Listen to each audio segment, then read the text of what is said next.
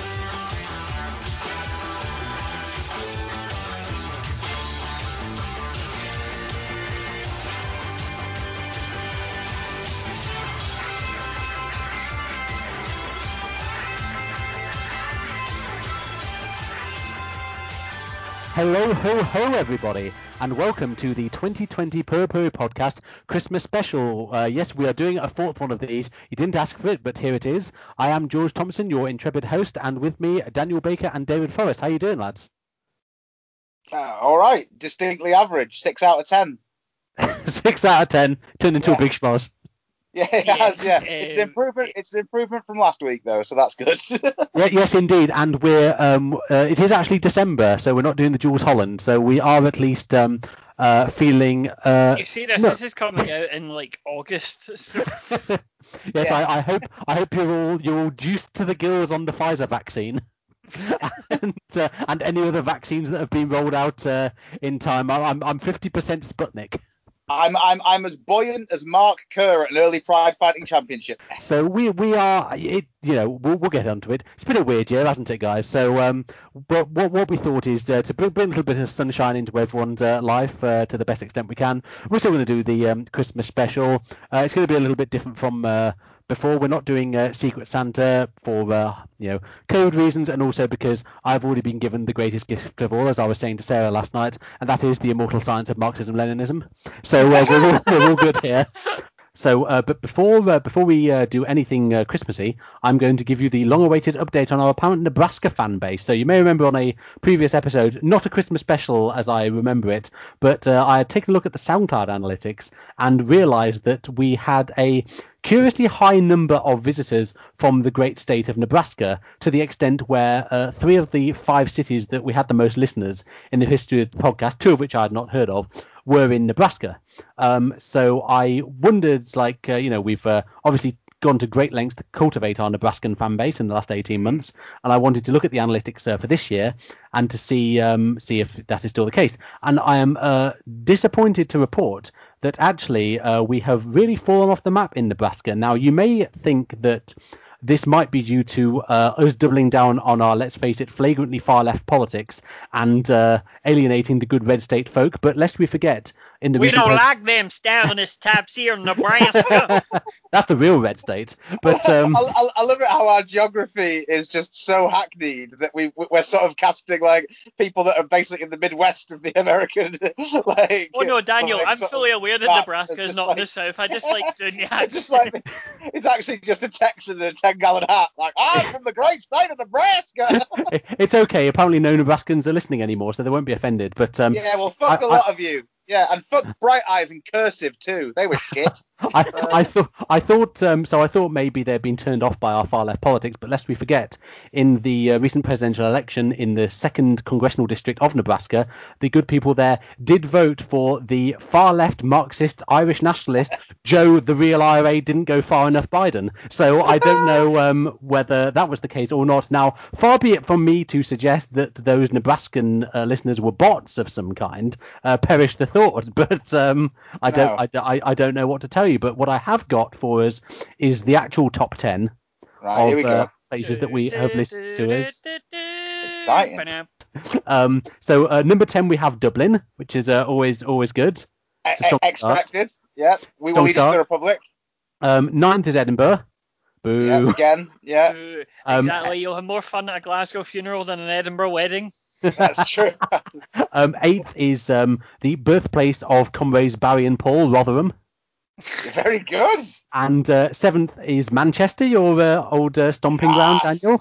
There you go. 6th is Newcastle, your current stomping ground. I'm just gradually both of doxing you those are city by city. Yeah, both of those are probably just me. Yes, I would imagine so. 5th is the great city of New York. New York. We've Get made the it. 10-gallon hats out, all those rednecks in New York that we know and love. We're on Broadway, y'all. 4th is Leeds, which again is probably just me. Yeah. 3rd, curiously enough, now we're getting into really weird territory. So far it's been like quite normal, but we're Yeah. getting into strange territory now. So 3rd is Mountain View, California, which is Right. not a place I've heard of at all. 2nd is North Sounds Bergen. nice though, doesn't it? Mountain It View, sounds California. lovely. Sounds Second Sounds is like a drink. Yeah. Mountain Dew green flavour. Yeah. So second is North Bergen, New Jersey, which again I've not heard of and Right. does not sound as nice as Mountain View. And one is a place which combines the two in that it has a mountain but is maybe not that nice, and that is Gibraltar. So, Gibraltar. yeah, Gibraltar's number one by quite a way, and I'm really, really not sure like why that would be. If we're popular in tax havens, like I mean, thanks for listening, Yeah. but you are scum. Our good friend Patrick I Reed don't know whether the accepted. yeah. As Sarah pointed out to me when I told her, this does mean that 2 of the places in our top 10 are name checked in the song "Fake Tales of San Francisco" by the Arctic Monkeys, which of course contains the line, "And yeah, I'd love to tell you all my problem. You're not from New York City, you're from Rotherham." This has the makings of a QAnon style conspiracy. Everything's That we got can the unpack. makings of a QAnon Yeah. style conspiracy. Yeah, I mean, look, do your own research, guys. Yeah, just do your own research. I don't agree with everything David Icke says, but he's asking some questions, isn't he? Well, exactly. Yeah. He's saying what we're all thinking, George. I've got some honourable mentions for you if you'd like to hear them. Yeah, there you go. Number 16, we are very big in the Moscow Troll Factory and Mr. Seamus Milne, so that's very good. Seamus Yeah. Milne. 27 is Glasgow.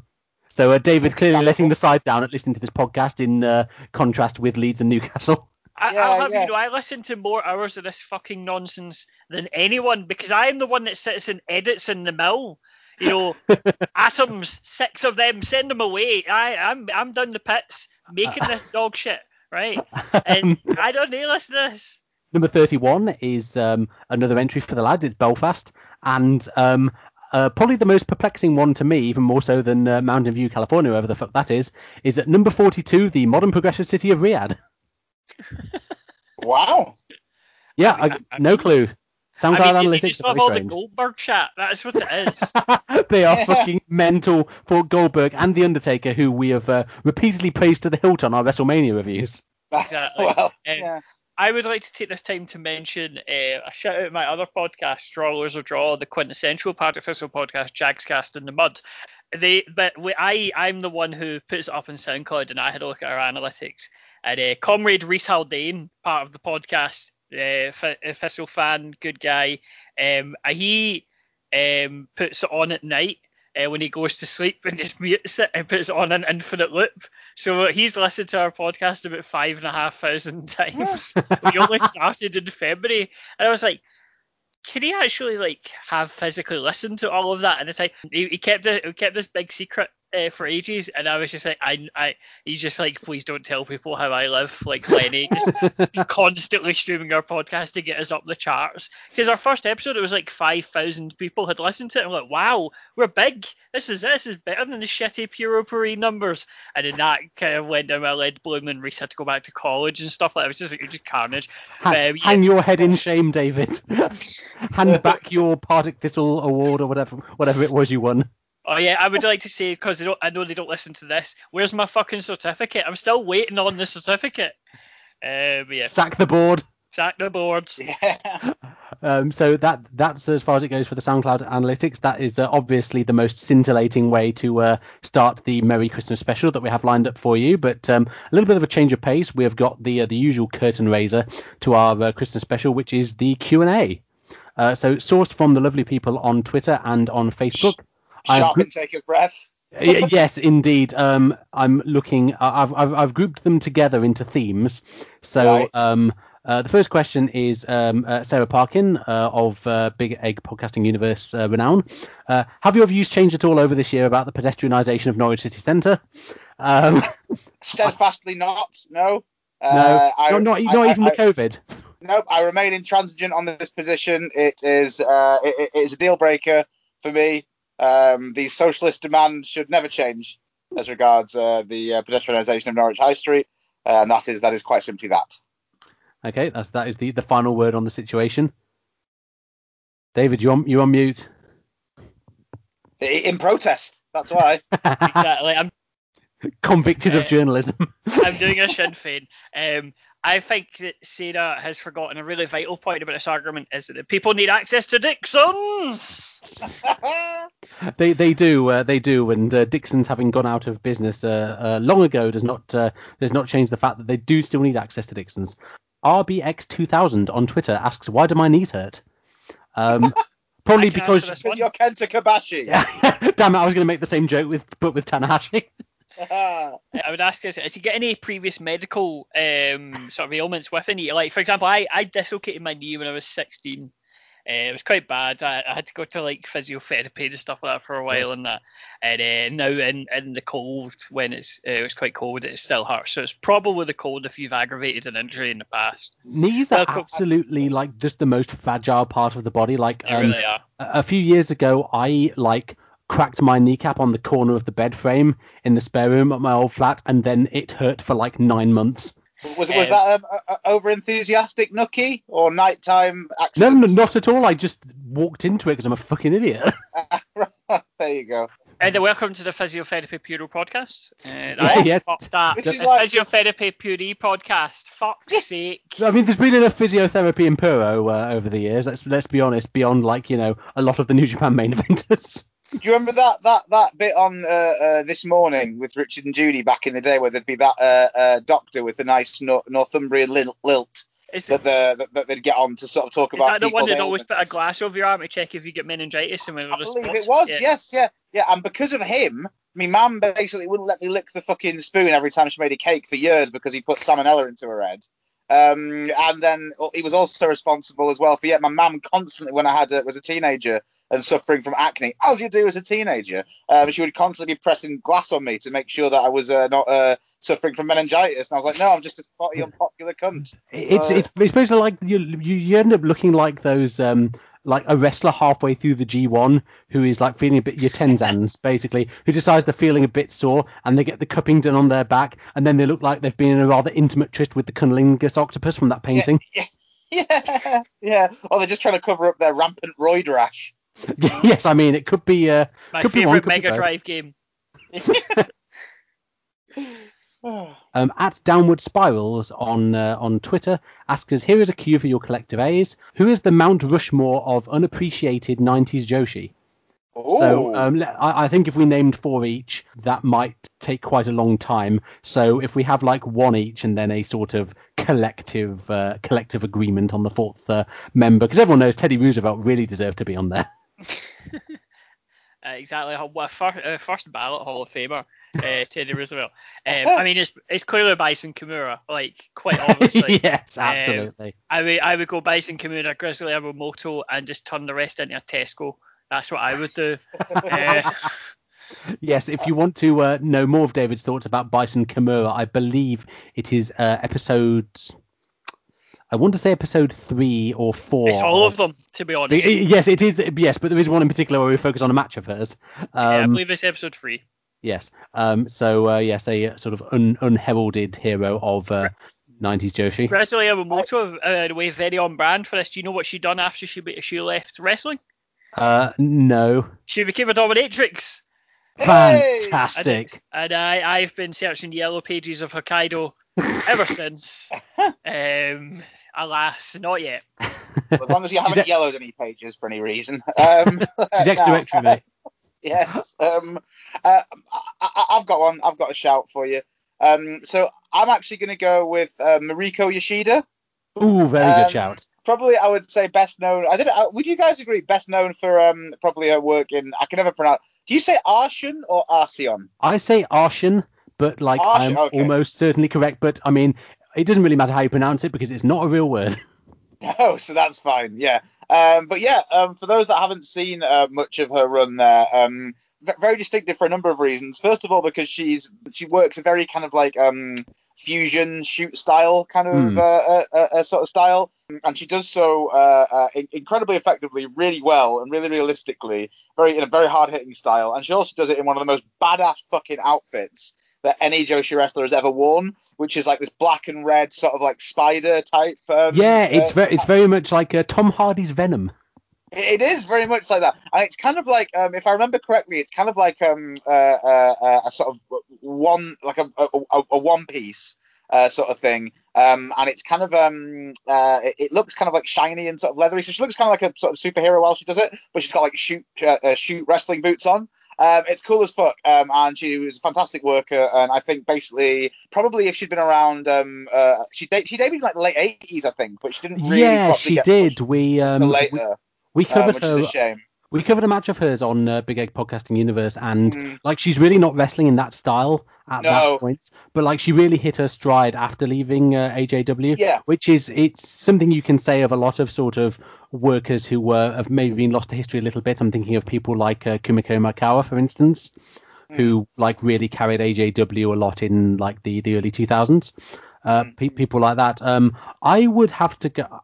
I don't know if like Toshio Yamada would count as unappreciated because she was a really big deal, but I feel like she never gets her due in comparison with people like Toyota, Aja Kong, Kira Hokuto, and I would say she was as good as Toyota at her peak, if not better. She just doesn't really get that. She doesn't really get that recognition. But I would plump for someone outside of AJW, and that would be Cutie Suzuki. Who, good call. Yeah, because again, someone we have mentioned on our sister podcast in episode 6, where we talked about idol wrestlers, and Sarah did a really good job of going into how, because she's very slightly built and she had all of this buzz from like her modeling, the video game photo books, things like that. She didn't really get her due as a worker. People thought she was just a pretty face, and if you look at her matches, she's actually very good. In the ring, at playing her role. She's fantastic at selling. She's got some like fairly eye-catching offense, and she's been in some tremendous matches, albeit with people who are some of the greatest wrestlers of all time. And I think to be a star of that magnitude, while not even wrestling for AJW, apart from the crossover shows, working for JWP and still being this huge crossover star like that, I think really speaks volumes to what she had. So I would say Cutie Suzuki would probably be my choice. So that's 3.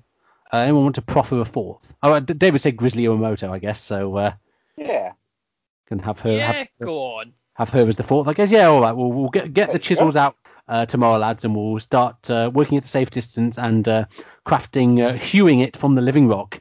Yeah, do let us know your responses to that, by the way, whoever it was that asked the question. At Downward Spiral. The Joshi recommendations I've gotten this year from that particular section of Twitter have generally been really good, and often things that I wouldn't normally have watched just because I wouldn't normally have time. So yeah, let us know what you think of that, because I know for a fact that those that have asked those kind of questions have probably got their own ideas of what the answers would be, and it would be nice to know in case I've missed any runs from the past that I should be made aware of. Yeah, absolutely. So we have a similar question, but with a different focus. This is from our good comrade at Oregano Block on Twitter. Please list your top 5 Joshi stars and their chip shop order. He says brackets 5 each. We will absolutely not be doing this. We're here until fucking like Easter. Yes, so we'll do 5 between us. I've got a really obvious one to start off with, which is noted daughter of Wigan, Meiko Satomura. Of course, her chip shop order would be the Smack Barn Pay Wet with a Wigan kebab on the side and a Babijed. I think so. If it's for me here, I'm going to go for Shinobu Kandori. She'd waltz in. She'd go straight up to the counter and she'd just order one Saveloy, nothing else, just one singular Saveloy, and she'd eat it with great disdain and menace, slowly, whilst looking at the tender, and then walk out without paying. Because who the fuck's going to stop her?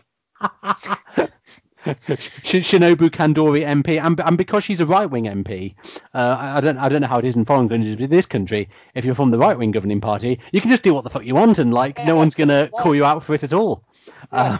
So just go and steal food from takeaways, fucking go nuts, no one cares. Steal food from the homeless, no one gives a shit. It's a great country we live in, isn't it? David, have you got another question for us before we really kick off? See, I am, as you may know, I am very, very hardline on my chip shop views. I take it from my dad, who famously won't go to a Chinese for about 5 months after it opens because he wants the pots to get dirty. He just thinks it's too clean. He doesn't like it. But I don't go to the Blue Lagoon, obviously. I don't go to chip shops that sell kebabs because you can't do the two. You do one or the other. No, that's fair enough. Yeah, they're selling kebabs just to make money. They're not doing it as an art. It's not a craft. It's a commodity at that point, and it's not worth any money. Try to think. My go-to chip shop order is a haddock supper. Haddock, not cod. I will not be like cod. Ooh, interesting. We literally had this debate last weekend when I was visiting home in perfectly COVID compliant circumstances. Yes, we had the debate, and haddock tends to be smaller than cod in my experience. Well, you say that. Up here it's not the case. Usually you'll get 2 cod and 1 haddock, but the 1 haddock's bigger. So I'd like to give a shout out to the greatest chippy in Glasgow, the Chip Chicken in Annex Land. It's part of the cholesterol triangle. Because it had the best Indian, it had the best chippy, and it had the best Chinese within about 200 yards of each other in Glasgow. The cholesterol triangle, I call it. But isn't the entirety of Glasgow just one cholesterol triangle? Oh yes, it's more an amorphous polyhedron. Yeah. So I mean, my go-to one would be. I was trying to think of who would have a haddock supper, because it's down the middle. It's traditional fare, good old honest British fare made by a Jewish immigrant from the Netherlands. And I was kind of struggling with this, but I think Misawa would go for a haddock supper. You reckon? He's got trouble with his tights, right? He's got a waistline that's just all over the shop, right? But he's not fucking about. Do you know what I mean? He's not one of these people that pours over the menu and he said, no. maybe I'll get a king rib, right? And then he gets something mad like a fucking Hawaiian pizza or something. Come on, calm down. Fish supper, haddock, not cod. If it's cod, they're getting Tiger Driver 91. Haddock, not cod. Misawa. Final answer, Chris. If it's like his noted appearance at International Showdown at the Coventry Skydome, he will be puffing on a fag while he is standing outside waiting for his order to be made. He would go to chip shops that exclusively sell fags. You know how you don't get takeaways that sell toilet roll and fags? It'd be one of those he'd go to. I reckon Misawa, before that performance at the Coventry Skydome, had inhaled a couple of battered sausages at least, possibly with chips and gravy. Judging by the way he was moving. I mean, the produce of our chippies is going to be officially protected by the our brave boys of the Royal Navy from January the Fantastic. 1st. The gunboats are out in force, and they are going to stop the dastardly French stealing our whitebait. Hey, it They're takes you back, this, doesn't it? Like, They're has protecting anyone... the cod. They're protecting cod, so I look forward to me in a French sailboat manning a fucking surface-to-air missile taking out the Yeah. British Navy. It's been far too long. I feel like we should just go murder some Argentinian teenagers or something. You can tell this country is just like on its fucking knees morally when like the flag shaggers are even trying to impose state borders on a shoal of fucking hake.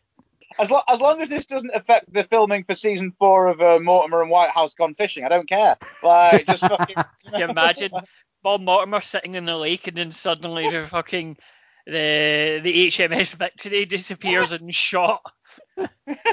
And that is the real quiz. Yeah. So I've got another one. Quite simply, I believe that Akira Hokuto will be fond of scraps. Yes. Yeah, I absolutely. think so.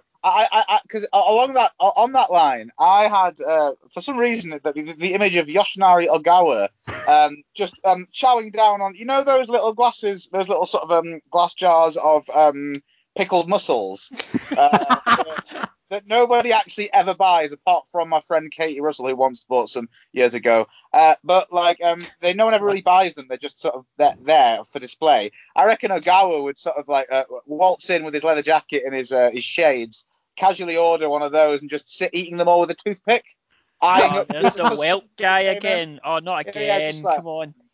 I've actually just been thinking, like, I imagine the course of wrestling history would have been quite different if I don't think for 1 second that Akira Hokuto of Kensuke Sasaki would have been able to get up to anything like the sort of energetic level of shagging they reached if they both have a stomach full of a big fish supper in Pyongyang. No, that's true, and also maybe Sasaki wouldn't have killed that guy if he'd had a full stomach of sausage as well. He'd have just been too sleepy to beat a man to death, He would have been like, allegedly. I'm not going training today. No, too tired. Can't be bothered. IBS has just been a bastard today. Yeah. Okay, that's fine. That's fair, because like we'll have had 2 each then. Yeah. So, Bill Nakano, right? All right. She loves a chippy, right? I'm telling you, she loves a chippy. Straight in with the king rib supper, right? Salt and vinegar on everything. Yes. 2 buttered rolls, 4 fritters, a smoked sausage, a glass check vine brew, 4 pickled eggs, and some fags as well. Bill Nakano famously was told by the AJW office to gain weight for her heel roll. You imagine, right, we're putting you on the all Savoy diet. Incredible. It's a very good job not a very good job that we didn't have a thriving women's wrestling scene in the 90s in this country, because that would have been fucking great. But can you absolutely imagine the same situation taking place with the noted mass building foods of the British Isles? Oh God. Like, she would be dead. So another wash myself with a rag on a stick. that you're doing the Nebraska voice again, are you, David? Yes, exactly. So next we have from Sarah Parkin. Minami Toyota is at the head of a biker gang. Who do you recruit as her cronies? Oh, now then. Crony 2012. Let's do it. Grand Naniwa, but he only drives sideways, and it's really annoying. It is literally a sidecar.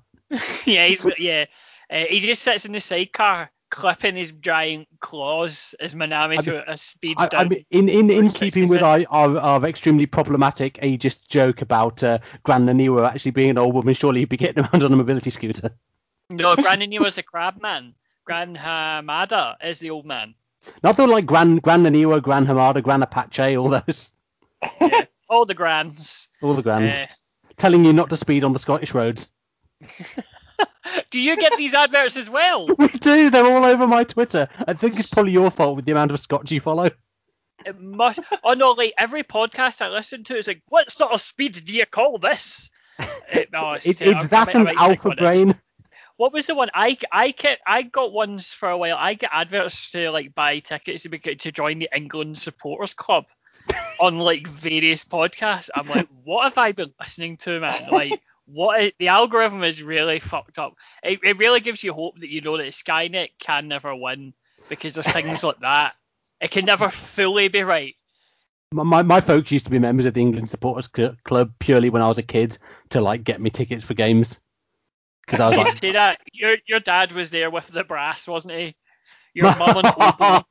oh, fuck. I mean, fuck brass bands in general, but particularly fuck that. Fuck all brass bands apart from the one that was playing at the grocery store deathmatch.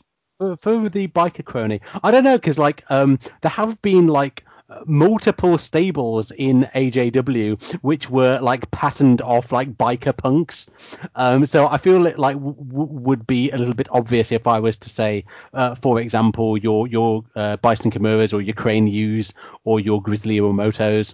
Head of a biker gang. Who do I recruit? I've got one. I mean, Yoshinari Agawa, because he looks like one of the biker mice from Mars. he actually does. He's got his little shades and his zebra print shorts.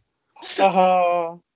I've got one. Like, can we say that Allegedly. I want like Gado to be one of her, because like, you know that bandana he like wears. I want people to just think he's one of like the hard-man drug dealers from Breaking Bad, purely because he's wearing a bandana on his head. And then he's just a like guy who's obsessed with 80s NWA, and that is literally all he chats about. And he eventually gets shot for talking about how like Dick Murdoch should have had a 5-year run on top of the territory. I've got one, the perfect one. Nasawa out of the question absolutely is in a biker gang or in some sort of gang anyway. Allegedly, a perfectly legitimate motorcycle enthusiasm club. Yes, the kind who are not involved in any extracurricular militia activities in any way. They just talk about carburetors all the time. That's it. It's great. I was sort of going along the lines of a more surreal kind of option, because I don't know why, but I kind of thought I would go for the most incongruous looking gang. I don't ask me why, but the first thoughts that I had the very first thoughts that popped into my head were that she would be flanked by. Is it a trio that I'm after here? I mean, it can be any. I mean, look, we're they're all like free spirits of the road. There's no limits on the number of people who can be in a biker gang. Probably the more the better, actually. Look at Sturgis. I thought, considering it was made up of free spirits, I would have diminutive prancer Wayne Sleep as one of them. And then, as well as that, I thought I would also have a famous bunker-dwelling Albanian anti-revisionist, Enver Hoxha. Is it Hoxha or Hodja? Hodja, yeah. He's in there because obviously, you need a bit of theoretical discipline as well if you're going to be in a biker gang.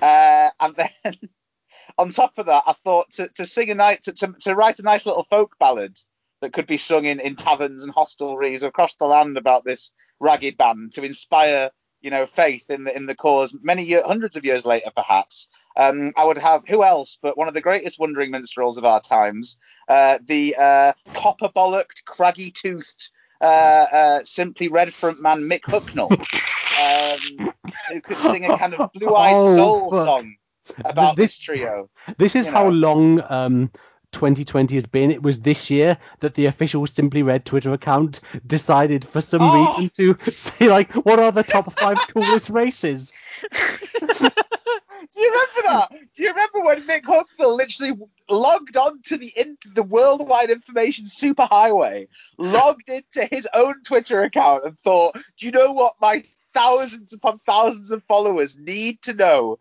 It is how I rank the races in terms of aesthetic coolness. Number 1, the blacks, was literally what he said. I think Flamenco gypsies was another one. Flamenco gypsies. Fucking hell. Like, I don't know. I feel like he's opening up a brave new frontier in the newly respectable academic discipline of eugenics. I say total solidarity with Martin McCutcheon for spewing in his hair and making him shave it. Yes. Absolutely. I have one suggestion that I think, because I was thinking about who are famous bikers that I know, right? And I was quite into motorbikes as a kid. My dad was really into them. But I used to have a quad bike. That was a terrible idea. I nearly died. But I was thinking, if you said to me motorcyclist, who'd I think of? And then I remembered the episode of The Simpsons when Troy McClure brings in all the surprise witnesses and the two morbidly obese bikers come on mini bikes. So I give to you Ryota Hama and Ake Bono. You know those motorbike twins were real people, and they were professional wrestlers. Oh, wow. They used to be in the Guinness Book of Records for being the world's heaviest twins. Like what a great record to have. And like Big I Daddy. think you'll find that's Arnold Schwarzenegger and Danny DeVito. But, Danny DeVito is only heavy because his brain is so dense with the amount of socialist praxis he has absorbed. that's correct, yeah. And I was obviously using heavy in the kind of 60s, late 60s, early 70s, post-ultimate, dark psychedelic meaning of the Yes, the term. absolutely. And I should also note for the RPG fans out there, you can upgrade Wayne Sleep to Wayne Sleepger, so do make a note of that. I looking back at the question, good on you, Daniel, because like it doesn't actually stipulate that you have to recruit wrestlers as her cronies. That was my assumption, and I have been thoroughly snafu'd. So well, if it wasn't for any, if I got knocked back with all those three, I was going to go on more safer ground with Jeff Capes. Just because I thought he'd look funny on a bike, and Jeff Capes, for whatever reason, remains the go-to for big lad. Why did Jeff really Capes does. never do wrestling? Surely. Jeff Capes never did wrestling, but Jimmy Savile did. What a sick country this is. If you look at the landscape, right, of wrestling of the 90s, surely Brit Rest was fertile at the time for like Jeff Capes and the Gladiators and stuff. Wolf. Jimmy Corkill got a cameo at an ICW show in Liverpool, so there's absolutely no reason why Jeff Capes can't be going fucking on Broadways with fucking Wolfgang. The Mitchell brothers, exactly. There should have been a wrestling federation in the 90s in the UK just doing all this, and there wasn't. You could have had Supermarket Sweep death matches. Oh my god, yeah. I mean, we've long said that like stuff like Gladiators and Robot Wars is the closest thing there was to like televised wrestling on British telly in the 90s and 2000s. Did I tell you about a friend of mine was in a play with a guy who did panto with Wolf from Gladiators? Oh my god! And basically he was cast at like the literal height of his Gladiators fame. So Wolf was in a panto. I don't know what role he played, but no, apparently he wasn't. Very, very good. Apparently he got paid like 40 grand a week and had like 11 lines. But Wolf the from old Gladiators, WCW contract there. yeah, absolutely, Lanny Poffo treading the boards. But apparently Wolf from Gladiator is such a lovely guy. You couldn't even begrudge him getting paid that much for that little work because he was just so sound. Oh, well, that's good to know because I wasn't sure, but you know, he responded quite well in the 90s when he was on Shooting Stars, and Vic Reeves memorably kept calling him Wilf, and also opened by asking him, Wilf, when you were a puppy, did you used to chew your dad's hat and poo in his shoes? Wolf was the biggest heel in Brit West in the 90s. Oh, he really was. Apart from Brian Dixon, but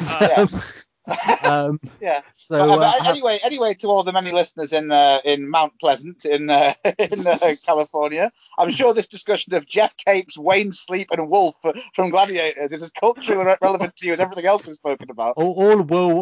Hey, people expected us to know who the fucking Gronk was last year at WrestleMania. So like, yeah, I don't necessarily feel bad about a little quid pro quo. So Razor Ruddock could have been in Brit West. Yeah, Razor Ruddock, Julian Dix. I mean, we've gone through this before on hashtag Footballers Pro Wrestling. Julian Dix's penalty kick, like peak Shibata. That's final Joshi related question. Luke Healy, who is a very good friend of ours at Oyster. Never heard of him. On Twitter, does a very, very nice newsletter on Substack, which I would encourage you all to subscribe to. It's a lovely digest of the month's really happenings in wrestling. Yeah, no, he's generally one of the like most perceptive and thoughtful thinkers on like modern wrestling, specifically Joshi, that there is. So like I would wholeheartedly encourage you to go and seek his stuff out. Really, genuinely listen to this and you forget, just stop and go away and subscribe. Yeah, stop listening to this shit. And but now I've put over Luke's towering wrestling intellect. Here is his question: in light of Raku's revelation that her actual dream is to become a station master, what wrestlers do we think are secretly harboring dreams of normal careers? Now, Daniel, you have now become aware of Raku thanks to your exposure to the Up Up Girls. So I got the full complement of the big idol number at the start on Wrestle Queendom, which was nice. That is an Eve show. You mean Wrestle Princess, I believe. Sorry, Wrestle Princess. Yeah. They're all called Wrestle something. It's fine. Yeah, it's terrible. It's hard to keep up. But yes, so that was good, and that was a banger. So yeah, I was very happy about that. Yeah. But in terms of wrestlers who would who probably would be thinking of another career, does it have to be Joshi wrestlers? No, it doesn't. It just says what wrestlers. Oh, right. Okay. Well, I'll think on that then. If anyone else wants to come in, because I've got a wider pool to draw from now. So. I mean, maybe Toshiaki Kawada is dreaming of a career as the owner of a ramen shop that is actually open. It's actually good. Yeah. Well, we looked at this. The Google reviews are on average quite positive.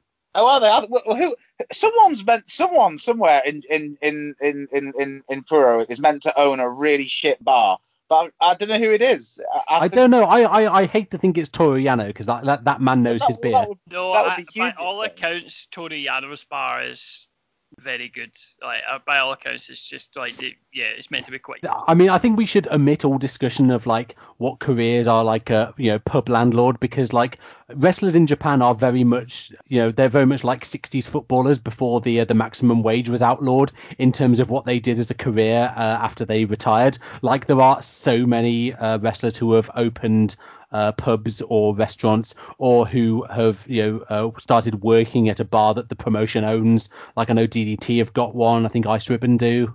So yeah, I think we should sort of omit all mention of that. I've got one. I'd go for Master Wato, who I think dreams of running a really, really, really sort of struggling, sort of possibly in a room above a garage, kind of like really sort of hastily put together, like sort of like money extracting McDojo. Absolutely. With I only ever attract. It doesn't sort of attract a wide cross section of like society, which is generally the sign of a good gym. It just sort of attracts the proper LARPing kind of like Games Workshop obsessed. Like we've watched a few, Zhang Yimou films, and we're going to sort of like come and try our skills out. It's one of those, I think. So I think I would go for that. Zoe, who we recorded a couple of episodes of Big Egg Podcasting Universe with, because we know shit all about amateur wrestling and shootboxing, said that when she started training BJJ in Leeds, she was at this like really weird gym where they like spend a lot of time just bowing to pictures on the wall. Yeah, seems quite cult-like. I would love back away to slowly. go to that. No, I think that would be great. I was thinking, I think Evil has a career where you might know this, Daniel. Have you ever heard of a shop called Eurasia Crafts? No, but I can imagine what it is and what it sells. Where, is it in Glasgow? Yeah, it's in Glasgow. You know Tam Shepard's a joke shop? Oh, right. I actually do know what you mean. Yeah. So it's next to it. It's basically a holistic sort of alternative therapy shop, but with a dark side.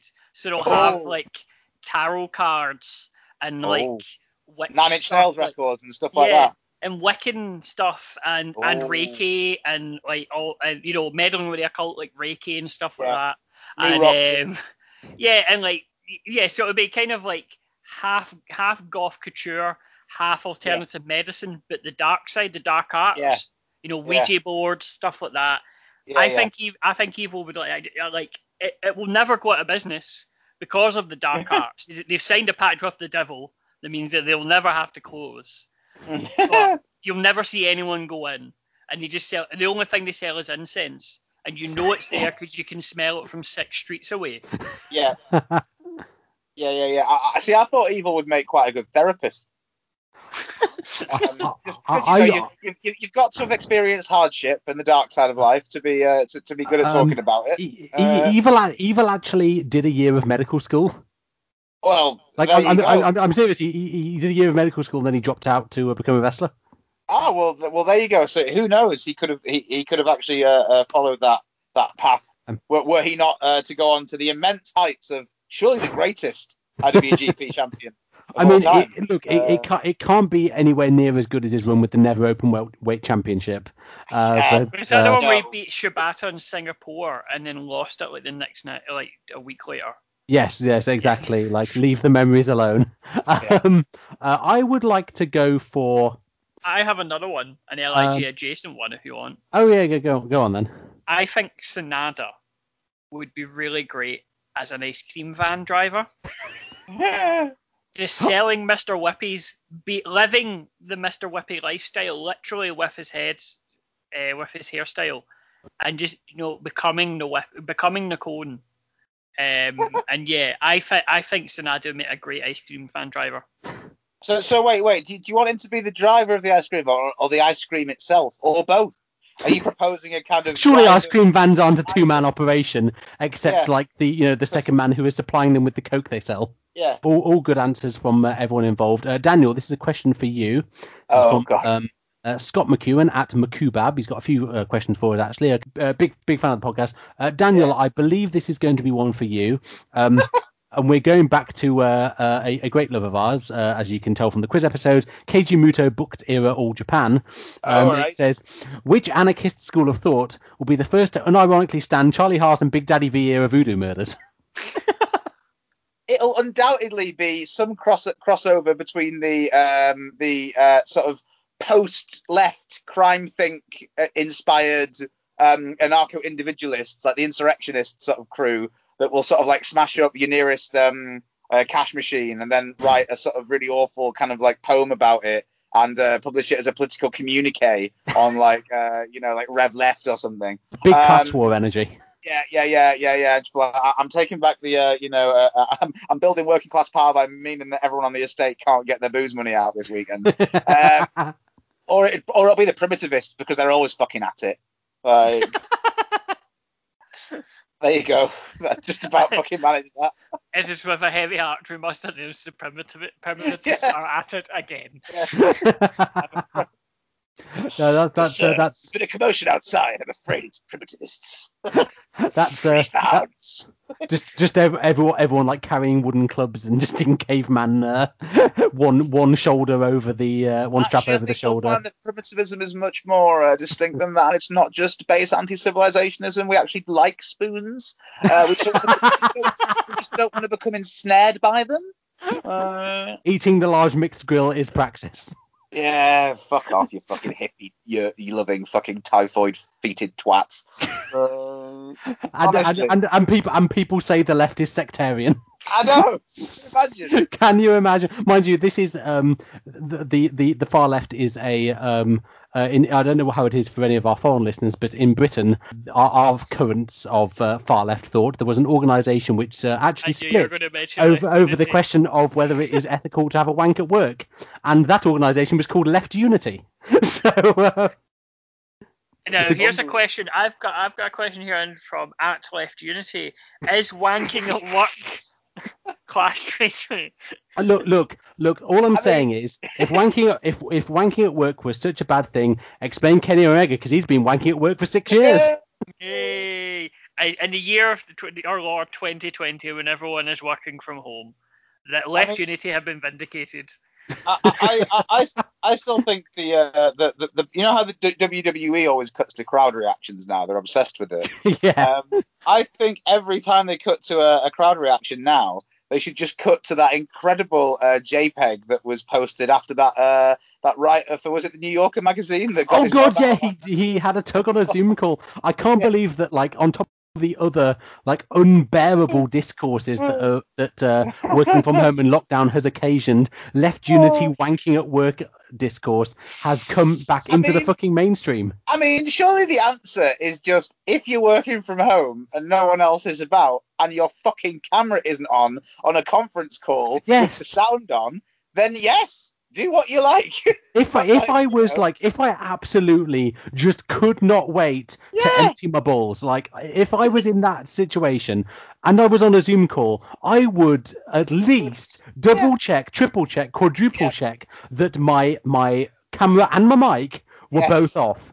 And the very fact that he did manage to do neither of those things makes me question the hiring practices of the very publication that employed him in the first place. And I think, to be honest, it's one of those things as well where, let's be frank, like, it only takes a click either way. or just to, or just going to the top right of the screen, pressing X and coming back in again and being like, oh, I had connection problems. Like, there's clearly a part of him that was like, yeah, this is what I'm all about. Yeah, I get paranoid when I'm on a call that I've accidentally left my dressing gown on the sofa in a very much like, please don't tell anyone how I live moment.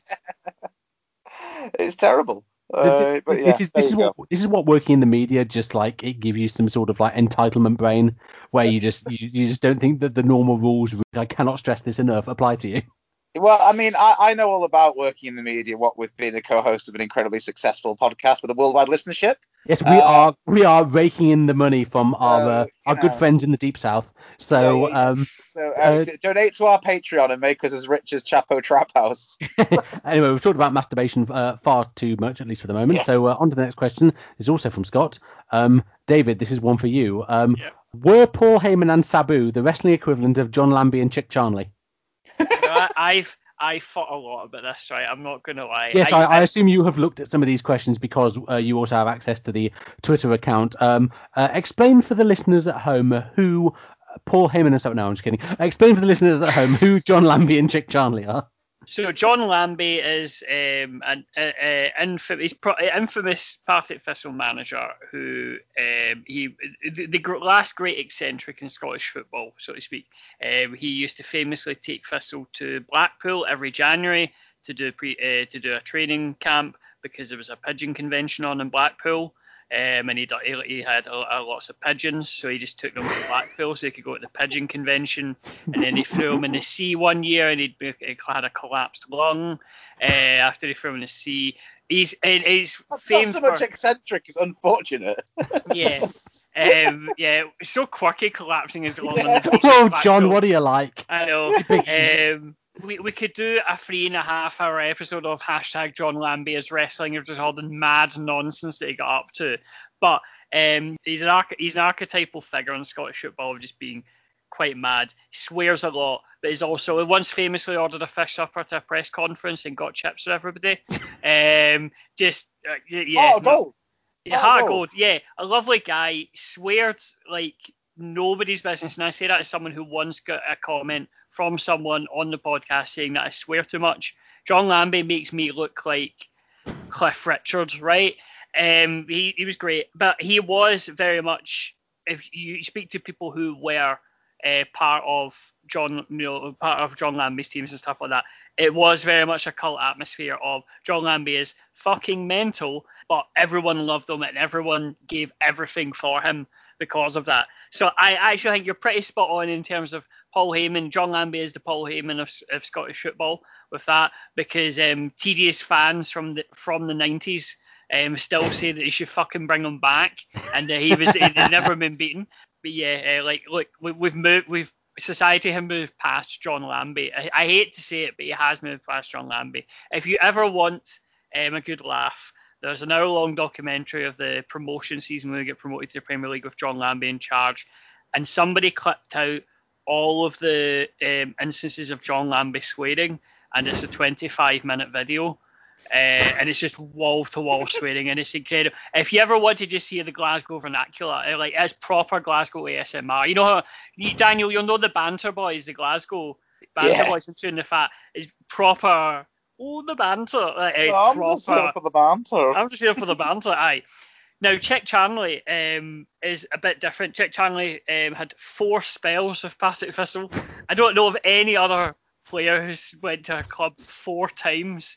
Now, this is partly because he fucked up every opportunity he got at other clubs.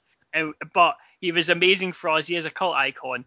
He famously is the biggest Celtic fan ever, to the point where he'll always be the guy who does the 50-50 raffle at Thistle versus Celtic games, and will come out of the stands next to the fucking Green Brigades to go and do the 50-50 raffle. He played one game for Celtic at Old Trafford in a testimonial. He phoned him the day before and told him he was playing, and he was out in the pub when he told him, and he just turned up reeking of drink and stuff and all that. And when they were driving him down from Glasgow to Manchester, because his pals are going to the game anyway, they were going past Celtic buses going, this guy's fucking played for Celtic tonight. And they're like, no, he isn't. And then he actually turned up. But he totally fucked up his opportunity to play for Celtic. but he always gets trotted out at the Masters because his pal runs the tournament. But Chick Charnley also famously, during a training session at Rockhill Park, because they played in public parks. Rockhill is one of the, certainly at the time, was one of the roughest areas in Glasgow. Two Neds accosted Chick Charnley, and they both had samurai swords. And Chick Charnley fought them off with a traffic cone. I'm sorry, is Chick Charnley the protagonist of a Yakuza game? Yeah, it's proper Yakuza, just two guys with samurai swords just jumping out of nowhere in the park, and him grabbing a traffic cone in brawler mode. Chick Charnley hitting Ned with a traffic cone, and then he's off to spend 2 hours playing Oicho Kabu in an illegal gambling den.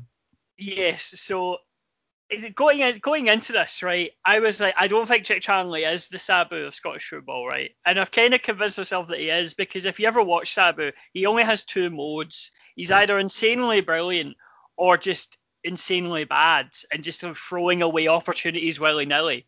Sabu did that a lot, and you know what, Scott? You've turned me around. Chick Charnley and John Lambie are the Paul Heyman and Sabu. Is Chick Charnley's abortive Celtic spell like the equivalent of Sabu no-showing ECW to go and wrestle for All Japan? Yeah, it's literally that. It's literally Sabu got lots of opportunities with like WWE and WCW. Have you heard the story about Sabu and Vince McMahon? Oh God. The one where he'd so he was back, the one where he was back for the ECW reunion, and Vince saw him in the corridor and went, "Who the fuck hired Sabu?" No. There's another different one from one. the same time. Yeah. So basically, at the time after this, Sabu kept referring to himself in the third person. Excellent. So, it was the sign of an ordered mind. Sabu wants a drink. Sabu thinks he should go over, stuff like that, because he's a character, Sabu. And Vince McMahon just once they got into an argument, he mentions himself in third person, and like they got in an argument, and somebody came up to Vince after and says, "What we're going to do about Sabu?" And Vince McMahon just goes, "Tell Sabu to go fuck Sabu." Which is a great line. That's very funny. The story Pat Reed loves telling is the one about, because Sabu's uncle was the Sheikh, Ed Farhat, and so when Sabu made his TV debut, he phoned up the Sheikh and was like, "Oh, how you doing? How you doing, Uncle Ed? It's Terry." And the Sheikh was like, "Who? Terry? Your nephew?" Like, "I don't know a Terry. I know a guy named Sabu who loses on television." You're absolutely mugged off by your own uncle when you're just trying to ring and like get his approval. Off his ventilator after the crippling lung damage caused by that awful fire match. Fucking love the Sheikh. The absolute best thing about that story is regardless of what your opinions are on either Sabu or the Sheikh, and I think there's absolutely a time and a place for Sheikh matches, and I'm very fond of Sabu in general. But the best part about that is that we're talking about the Sheikh, who is a man who, let's be completely honest, for at the very least the last 30 to 40 years of his entire career, did absolutely everything that he could to basically run out every single sort of like a face in his territory and make them look useless, and therefore basically kill the territory that he was in, and then move that tactic on to other countries for many more years. Famously lazy. I will say this: Sabu, who's breaking his fucking neck through tables and chairs. I will say this in the Sheikh's defense. He like the Sheikh being of South Asian heritage, hated segregation, and whenever he was in the South and they had the arenas where they would have separate enclosures for white and black fans, whenever he brought in the crowd, he would just like rip the mesh fencing down with his bare hands that were separating the white and black fans, and everyone used to be like, "Well, it's the Sheikh, he's a madman, you can't stop him." So we just used to use his gimmick as an excuse to like tear down the fences. So yeah, I'll say that for him. My favorite Sheikh thing is the time at Halloween Havoc 1995 when he went into business for himself and just shot a fireball at Jerry Lynn because he could. Wasn't even the finish. He was just there on the mat and he just went. And Jerry Lynn's like, "What the fuck?" It's not even the most notorious erroneous fireball incident at a Halloween Havoc pay-per-view.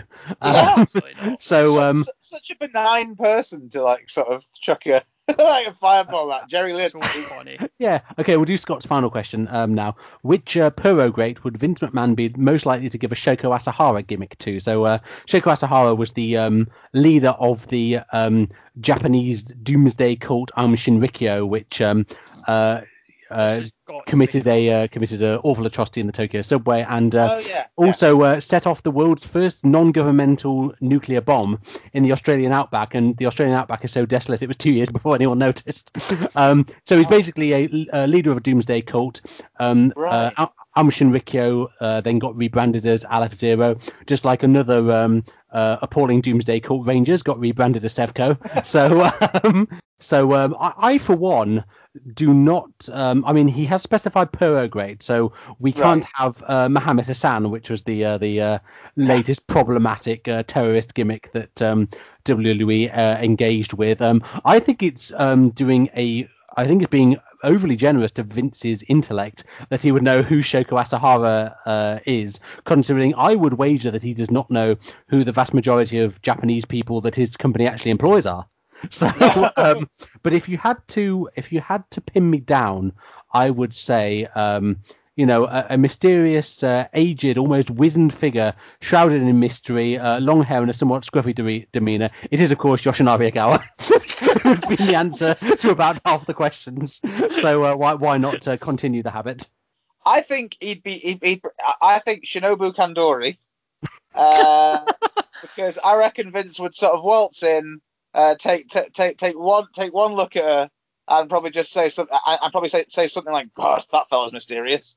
Yeah. You know what I mean? I for one think if Vince knew what Aum Shinrikyo actually was, he would absolutely give I don't know, like Kairi Sane or someone a gimmick like that, considering he did try to make Kenzo Suzuki into a living replica of the Emperor Hirohito, the biggest Partick Thistle fan in the history of Japan. So I think if Vince McMahon, lest we forget, is a man who thought like, what the hell is this Paul Burchill gimmick? What's Pirates of the Caribbean? From the British Virgin Islands is possibly my favourite location for anyone ever. For Oh, so absolutely. Good. I have a favourite choice. wrestler from a tax haven other than Patrick Reed. Yes. Announced Patrick Reed cage match. I have went for a tag team here, and I think you'll agree that this would be. I think they could really capture the dark mysticism around a sort of cult leader. Your Bray Wyatts and stuff like that. I think he's definitely do it. So I would go for this tag team that are very shrouded in darkness. Akebono and Ryota Hama. I have to say, if they were trying to lay low from Japanese law enforcement, I imagine men of that stature would not find it especially easy. You'd literally have to live in the sea if you were that big and trying to that sounds more offensive than I intended it to be. It was meant to be, anyway. It's fine. It's the Christmas special. No one cares. Did you see what did the guy on the train with the Saturn look like? Well, he took up 4 seats, so it wasn't hard to miss. His wife was looking daggers at him still because he fought Bob Sapp on New Year's Eve. This is from our friend Pete Hitchcock. If you could add a real-life pro wrestler to Super Smash Brothers, who would you pick and what would their final smash be? Now, final smash, I assume, is some sort of finisher. The last Super Smash Brothers game I played was the one on the Wii, the first one on the Wii. I can't remember what it's called. Pete is no doubt just yelling at his podcast provider of choice what the name of it is. But real life pro wrestler to Super Smash Brothers. Can I just interject and just say it's clearly Akebono and Ryota Hama doing the Kirby move, where he eats them. That's basically it. And Yoshinari Ogawa as well. Yes, exactly. I don't know what Super Smash Brothers actually is. I hear people talk about it all the time. Is it a computer game? It's dogging. It is a computer game. Essentially, what it is it's dogging. It's a big Donnybrook between various Nintendo characters. So if you wanted to make Kirby fight, a Charizard and her out of Metroid, then you can do that. And that's essentially what it's all about. Although they have introduced characters from non-Nintendo properties most recently, teasing that Sephiroth had impaled Mario on his samurai sword, which would have been an extremely grim way to bring an end to the 825 game Super Mario series. But I digress. Yeah. Well, I'll in that case then I'll probably go for. So, all right, yeah. Well, you've already taken Akimbono off the table, and Andrea Tohama. So, I'm gonna have to go for. I'm trying to think who actually do you think is probably the third biggest, like sizable, like in terms of size, biggest Japanese? I'm trying to think who's an absolute unit in Japanese wrestling. Because I feel like those two are the obvious sort of. But Bad Luck Fale is a substantial gentleman.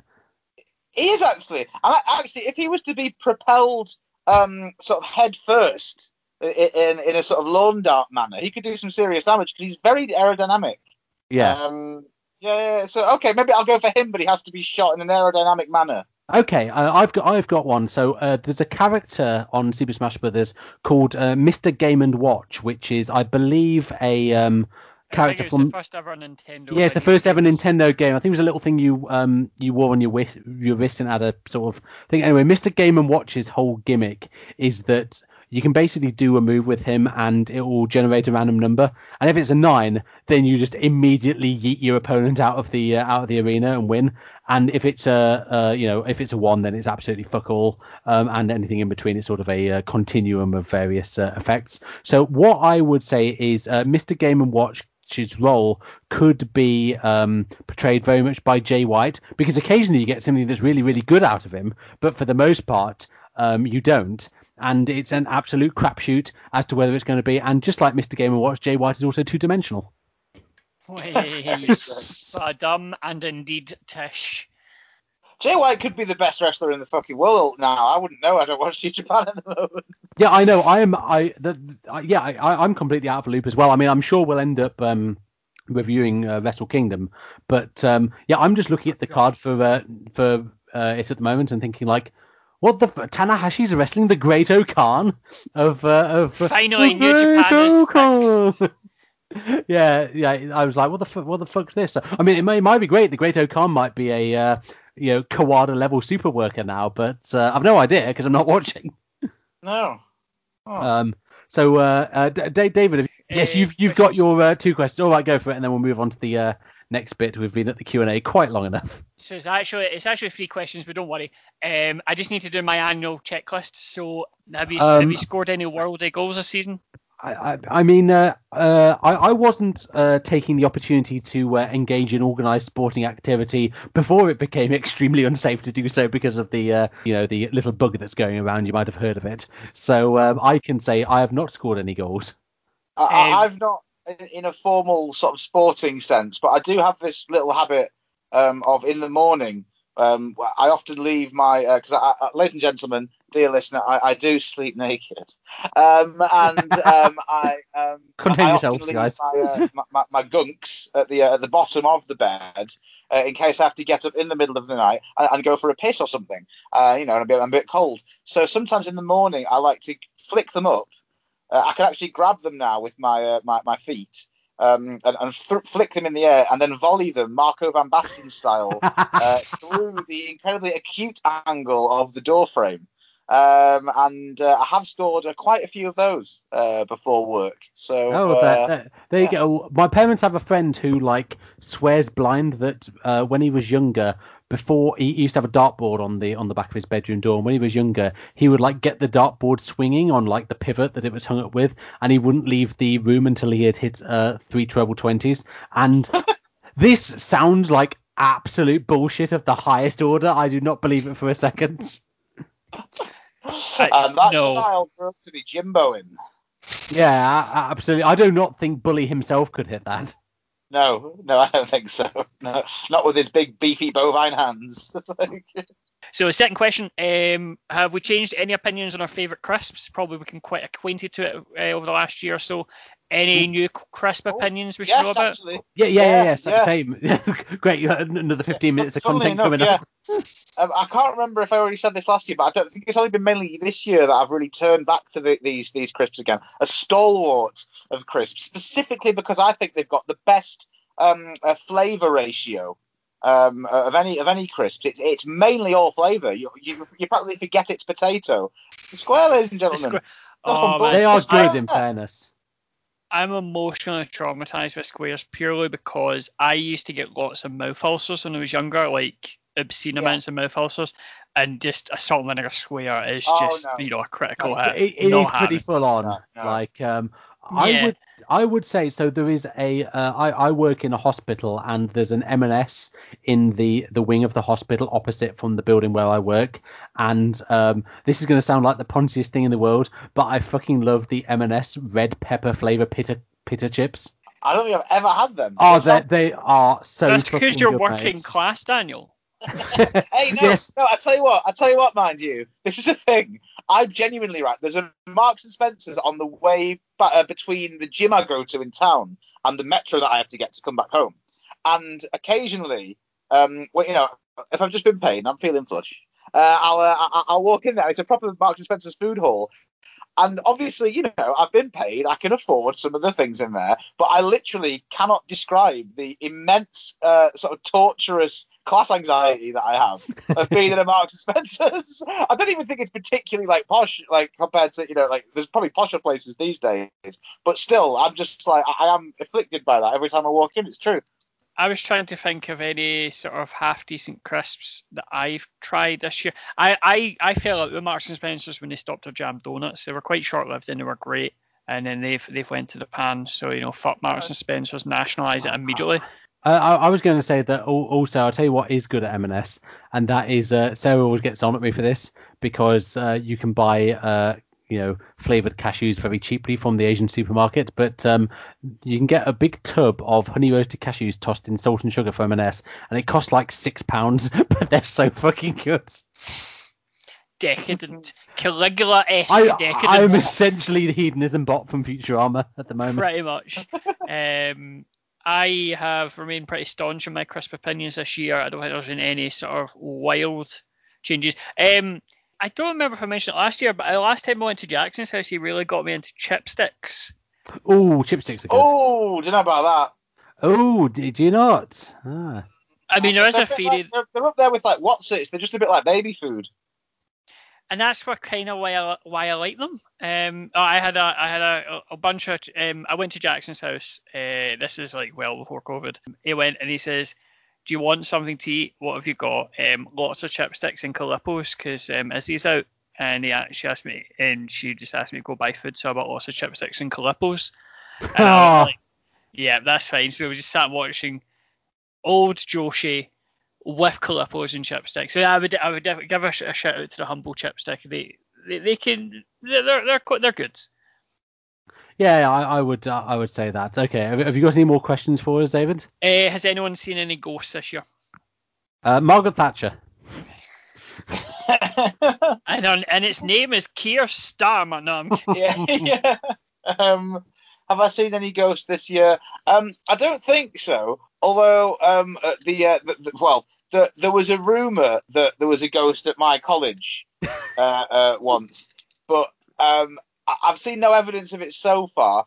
I'm fairly sure it's an errant security guard who's just because I don't know if you have ever worked in a place where the security guards dress like fake policemen. Yes. Like, yeah. You see him about. All the other members of staff call them the plastic policemen because they walk about in sort of like a knockoff Poundland policeman uniforms, but they say security on them instead of police.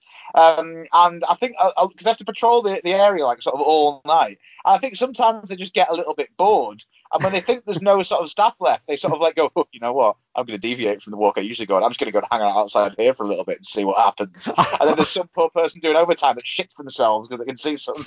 I thought you were going to say. I thought you were going to say they just get bored and then just start going. Woo! Yeah, that would also be good.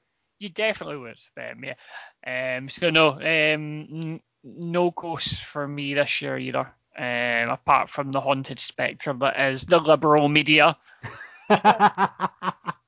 Yeah, absolutely. So, okay, I think that about does it for the Q&A. So we shall move on to our next section of the Christmas special, which is our year in review. So, last year we did a year in review, and we basically went round the houses talking about Japanese wrestling, which is after all our main focus, British wrestling and American wrestling. We're going to take a slightly different version because, like, For a various number of reasons, wrestling has been difficult to watch this year. Basically, three main reasons, certainly, is the way I see it. The first one is the death of Hana Kimura, which was extremely traumatic experience for everyone in the wrestling community who knew who she was. I'm not going to talk about it at great length because, firstly, I'll probably start crying if I do, and secondly, we've got an interview episode coming up with someone who worked with her and knew her, so we're going to get into the stuff to do with that a greater length then, and sort of pay our tribute to her legacy and her work in that sense. It made it hard to watch wrestling in a sense, but also, when you watch Stardom after that, she was very much an absent presence, but also, she was known for always wanting to support the people in her stable, in particular the younger wrestlers. I certainly don't get the sense that she ever would have wanted us to stop supporting her friends and colleagues just because she wasn't here anymore. So that didn't make it hard to watch wrestling, certainly in the long term. But the stuff to do with Hana does lead into the second reason, really, for just to give you one example of the sort of dynamic I'm talking about. So there's a chap called Mikey Whiplash who is, or I would fervently hope was, a luminary of the Scottish wrestling scene. It's just one example of the way in which the legacy of Hana Kimura and her memory has been used as a shield by certain people. So there's a guy called Mad Kurt on the British Indies, and his gimmick is basically he is literally a keyboard warrior. He just spams at people on Twitter. And Mikey Whiplash had been, as he is wont to do, playing the big swinging dick in terms of, I'm a British wrestling veteran. This is the way that the business should operate. Fuck you if you don't agree with me. Mad Kurt had just quoted him saying, "Okay, boomer," which had set Mikey Whiplash on a sort of hashtag be kind thread, and have we learned nothing from the tragic death of Hana Kimura? Now this is probably one of the most egregious examples of something you saw a lot, certainly in British wrestling and also in American wrestling. British wrestling was what certainly from our perspective we were sort of most aware of, but it happened on a number of occasions. To be quite frank, extremely disgusting way in which people within the British wrestling industry sought to elide good faith criticism either of their in-ring or their behavior out of the ring with what was, and make no mistake about it, a months-long targeted campaign of harassment against a vulnerable young woman who had struggled with her mental health throughout her life, which was without a doubt couched in explicitly and implicitly racist and misogynistic terms. To say some guy saying "Okay, boomer" is in any way analogous to that is an absolutely repulsive thing to infer. And the other thing about this, which leads into the second reason why it's been hard to watch wrestling, is because loads of people were in Mikey Whiplash's replies saying, you're one to be talking about bullying, because it was fairly an open secret that this guy had wielded his position of authority over his trainees of any gender, and had abused his position through that. And less than a week after this kerfuffle between Mad Kurt and Mikey Whiplash, the revelations came out about David Starr and the conduct that he had shown towards his partners, which seems like it was extremely reprehensible. And Mikey Whiplash was one of the people named as well. So you have someone who is really they're using this as a defense against criticism, and then a few days after that the shit absolutely hits the fan. And I honestly, because I listened to our previous Christmas special, the 2019 one, in preparation for this, just to get me in the sort of vibe, and we only talked about BritWres for about 10 minutes or so, and even then there are so many people that we put over in that 10-minute segment who have now been shown to be utter pieces of shit. And it's really hard to take, because we've had this discussion on the podcast before about if you or certainly on social media, in that, say you watch let's say for the sake of argument Dick Murdoch. So you watch Dick Murdoch's matches. Dick Murdoch was a gigantic racist, as in he was a fully paid up member of the Ku Klux Klan. Yeah, literally, yeah. But the thing is, you can make a decision whether you're one of these, okay, I can't watch stuff created by someone who has these reprehensible opinions, or whether you're one of these people who can separate the art from the artist, or anything in between on that continuum. You can make the conscious decision, okay, we know about Dick Murdoch, probably all the bad stuff about him that is to come out has come out. And so you can make a decision whether you are happy watching his matches or you aren't. And the same is with people like Chris Benoit or, loads of people who have Jimmy Snuka, for example. But I think maybe we were a little bit naive, not just us, but Brit fans in general, in maybe thinking that the current crop of wrestlers were maybe more well-adjusted than the people who had gone before them. And it seems like very much that was not the case. I honestly don't know, even after, promotions start running shows again, I'm going to be extremely circumspect where I spend my money. The Virtual Pros podcast, shout out to them. They went for a sort of similar problem, like where they took a hiatus after like Hannah died and stuff like that, and it was just like, we don't really want to talk about this because they are very much in the same mold as us. They are very much a humorous podcast. It's tangentially about wrestling, but they talk about other stuff and all that, and like it's a good listen. But one of them mentioned, he says, if you told me tomorrow that wrestling was just done and there was no wrestling anymore and it was just out of your life, I don't think I'd miss it. And I agree. If for Brit Rest especially, with Brit Rest mainly, if you just said to me Brit Rest is done, it's not coming back, not even UK Undertaker versus the American Avalanche and the Leserdrome, like done, I wouldn't give a shit. No, absolutely not. I'm not missing it at the moment. I'm missing traveling down to London for shows and seeing my pals. I mean, but I was fully up front. I think I've done it on these podcasts and stuff before. I was fully up front when I went to London for these shows. I didn't give a fuck about the wrestling. I just went because you were all going to the wrestling. Yeah, and we were just like having a chat in the beer garden, going to Dundee Arms to watch Scotland beat England in the cricket. All that sort of stuff. That's the and this is the thing, and it's a point many people have made, whether it's British wrestling or like Irish wrestling or wrestling in continental Europe. It's about the people you met, the fans you've made connections with, like the folks literally the friends you made along the way. Yeah. We always say that to take the piss, but like it's absolutely true. I'm not missing British wrestling, and say if like, Fight Club Pro's doing another show in March when everyone's got the vaccines, like, okay, I'm not going. Yeah. Because who obviously, like, there are people in the industry who have not been accused of anything untoward, but the question of who knew what and when is going to loom extremely large within the industry, as it should. I mean, I think from my perspective, I didn't watch any wrestling at all. Well, very little wrestling at all that was modern, if any. From pretty much the moment all the speaking out stuff happened until roughly about a month ago, maybe 2 months ago, and even then I've tried to be very careful about the promotions that I watch,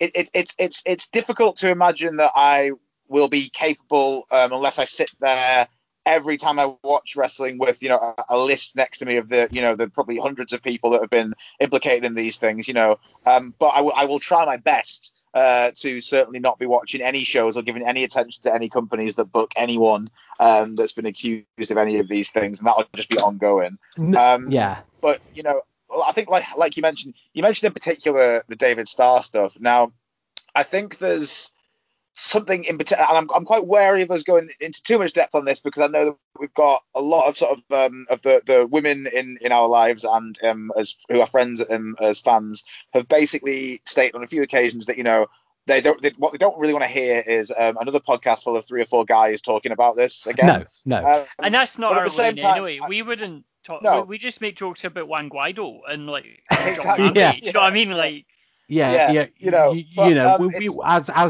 like cis men, we don't have as much skin in the game as but at the same time but at the same time I do think that just complete silence isn't good enough either. No, absolutely not. And we did have this we did have this discussion before we started Yeah. recording, actually, where we were like, do we talk about this stuff? And what I said was that we can't go down the fucking WrestleJoy route of just like completely accentuating the positive to the exclusion of all others, and No, just absolutely spinning not. off any negative stuff, because like this year more than any year has shown that is as toxic as relentless negativity, if not more so.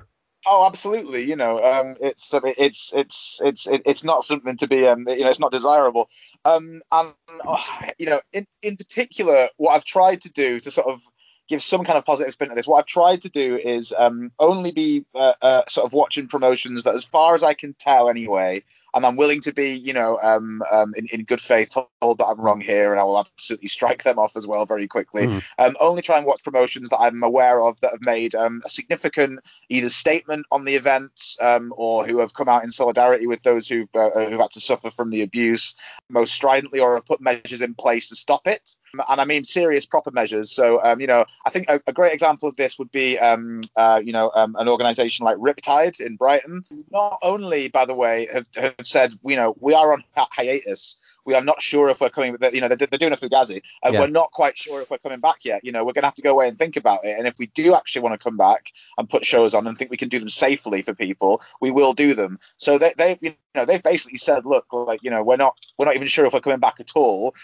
They've updated all of their material on IWTV, at least, to actually remove any footage of any performers that have been accused of these things, these abuses, but if they're wrestling together. They've kept performers on there, and again, this is all in the notes on there. They've gone to the effort to keep other performers on there because they've argued that, well, we don't want to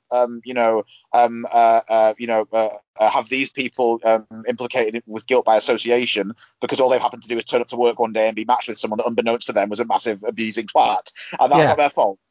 So they've kept that on there so as they can promote them, but they've also said, like, this, I think that's a really good way of doing it. It's shown that it's been taken seriously. Yeah, I mean, someone made the point. I forget who this was on Twitter, but someone made the point about Riptide. I think have certainly been one of the best promotions in terms of how they're handling it, and they put out this statement, and they said, like, it's amazing that Riptide have done one of the best statements when they probably have one of the least to be apologizing for, and someone said it's because they mean it.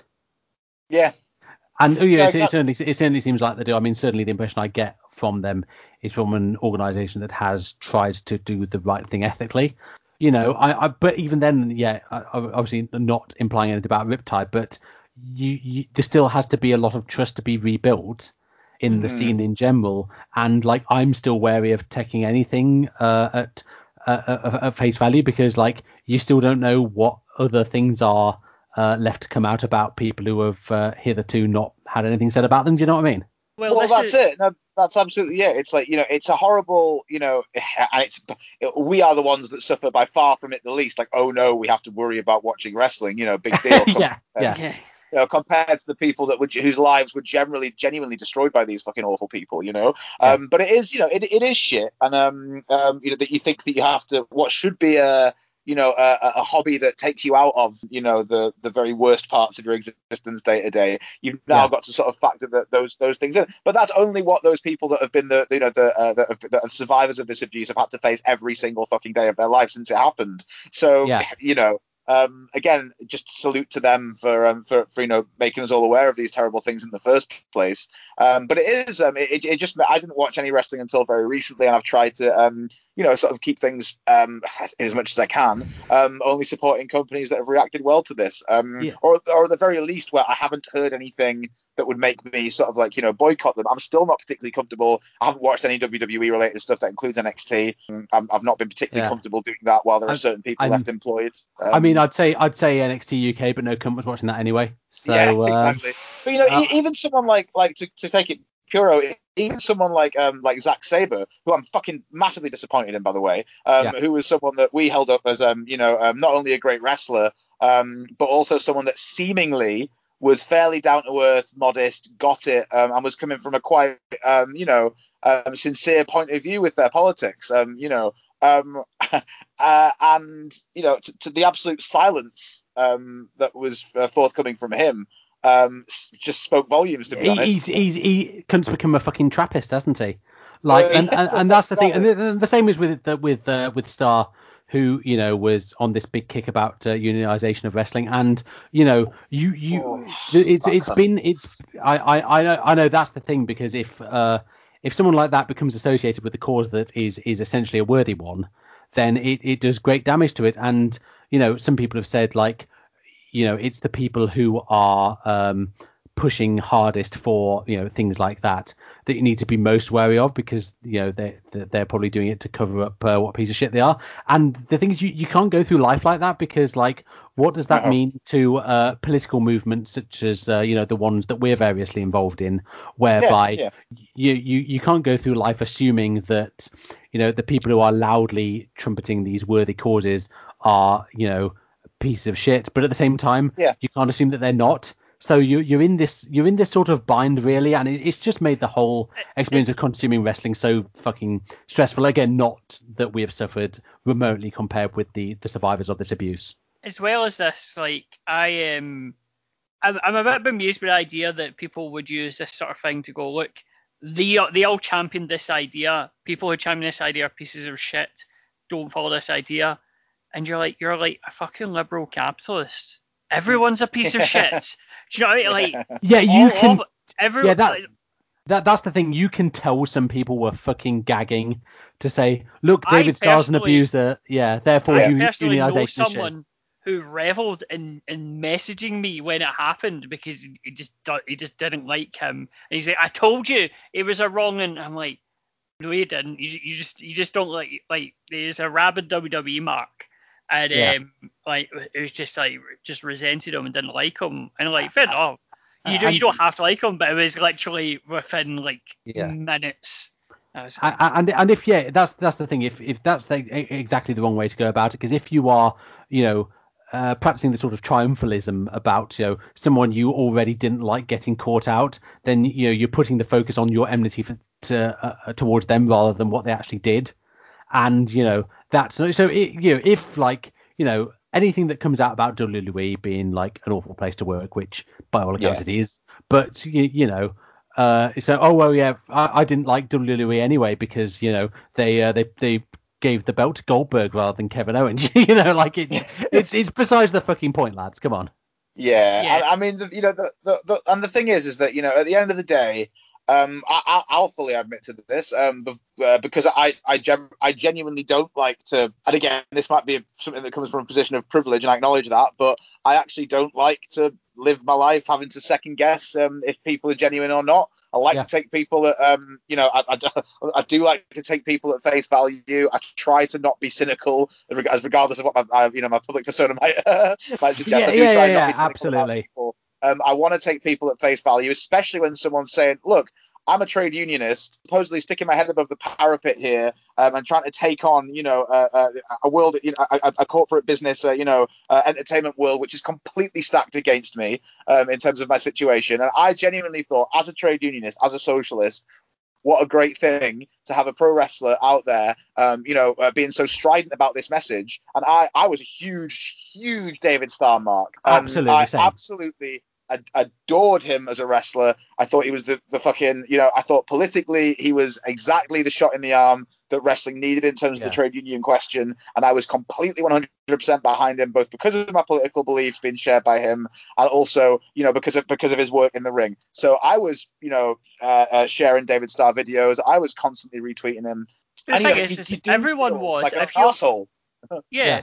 Well, I mean, you look at the sort of, I think if you had said to somebody this time last year, we may even have said ourselves, if you said to somebody, name the best feud of the 2010s, the best storyline of the 2010s, it's OTT and Starr and Devlin and Walter. That would, I think it would have swept the Stompies last year. It would have, everyone was so behind it, and it was such an amazing piece of art at the time that was the absolute pinnacle of what wrestling could be, and now it's worthless. Absolutely. Worthless. The video makers, the videos that they made for that feud were so incredible. Everyone's like, this is some of the best art, like genuinely legitimate art you've ever seen in wrestling.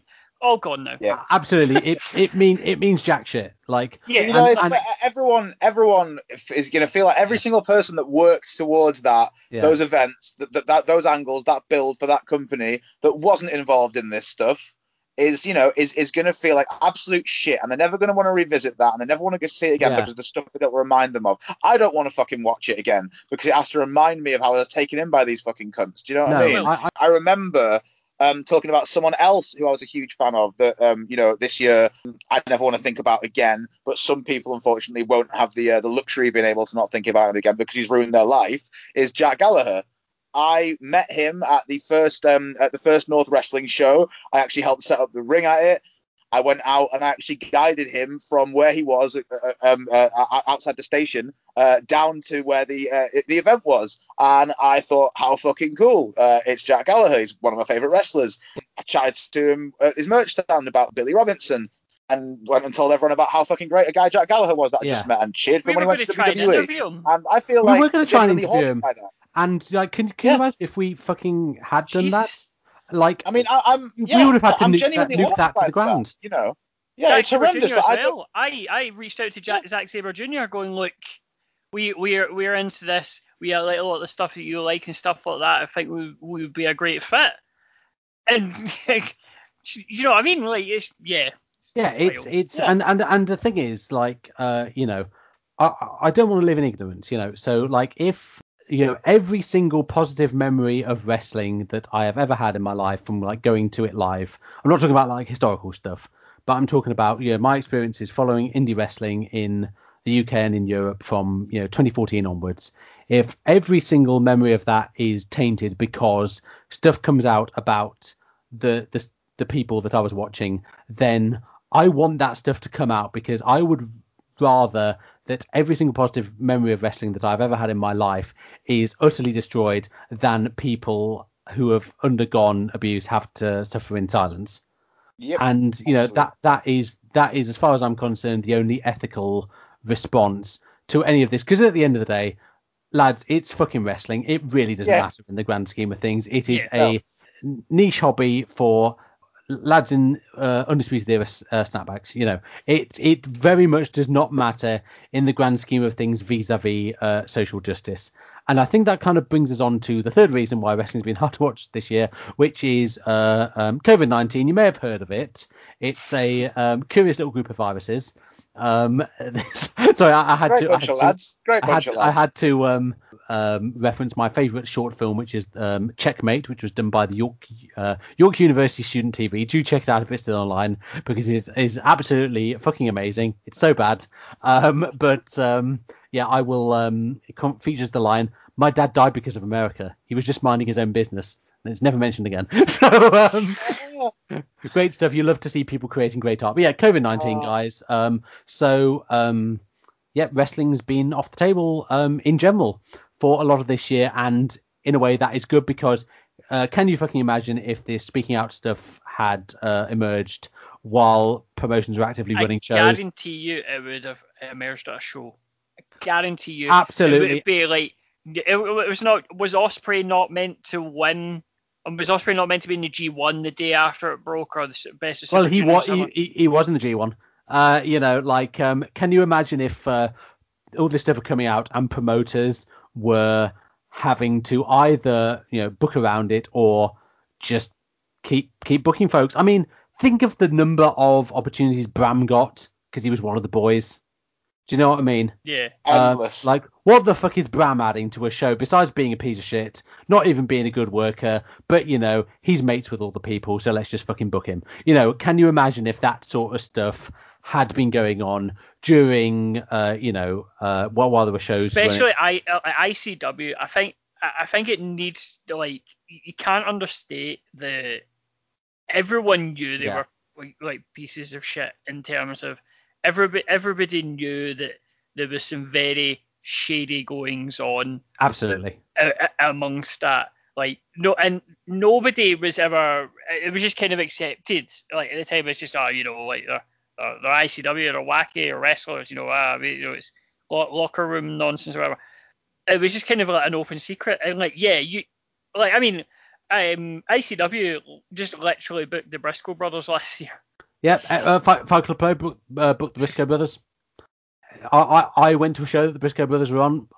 I probably shouldn't have done that, but there were people on the show that I wanted to see. Yeah, I've done the same. I've done the same at ROH in Edinburgh with like Naito and stuff like that. Yeah. And quite frankly, that's on me. Like, that's something that I have to look at in the future, and to pay more attention to consuming ethically.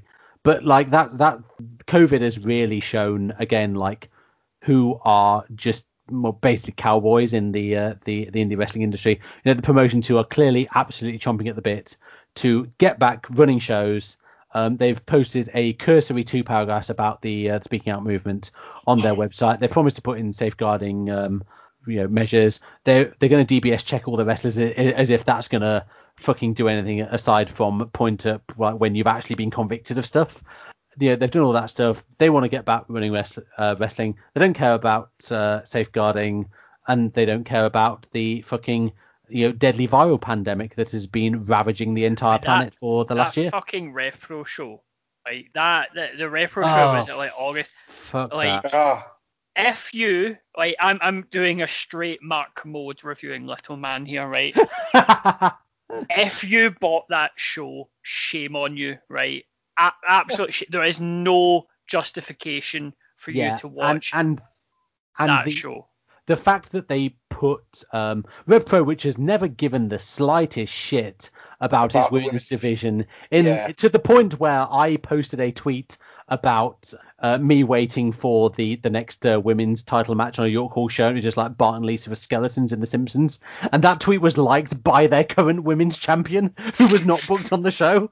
And a promotion like that, putting Giselle Shaw versus Jamie Hayter as the main event of their first post-COVID show, and like, I love both those women. They are both fantastic. Yeah, both. But really like, good it wrestlers. was extremely fucking transparent that the reason they did that was to fend off any criticism that they could possibly cop about their, frankly, inadequate response to speaking out.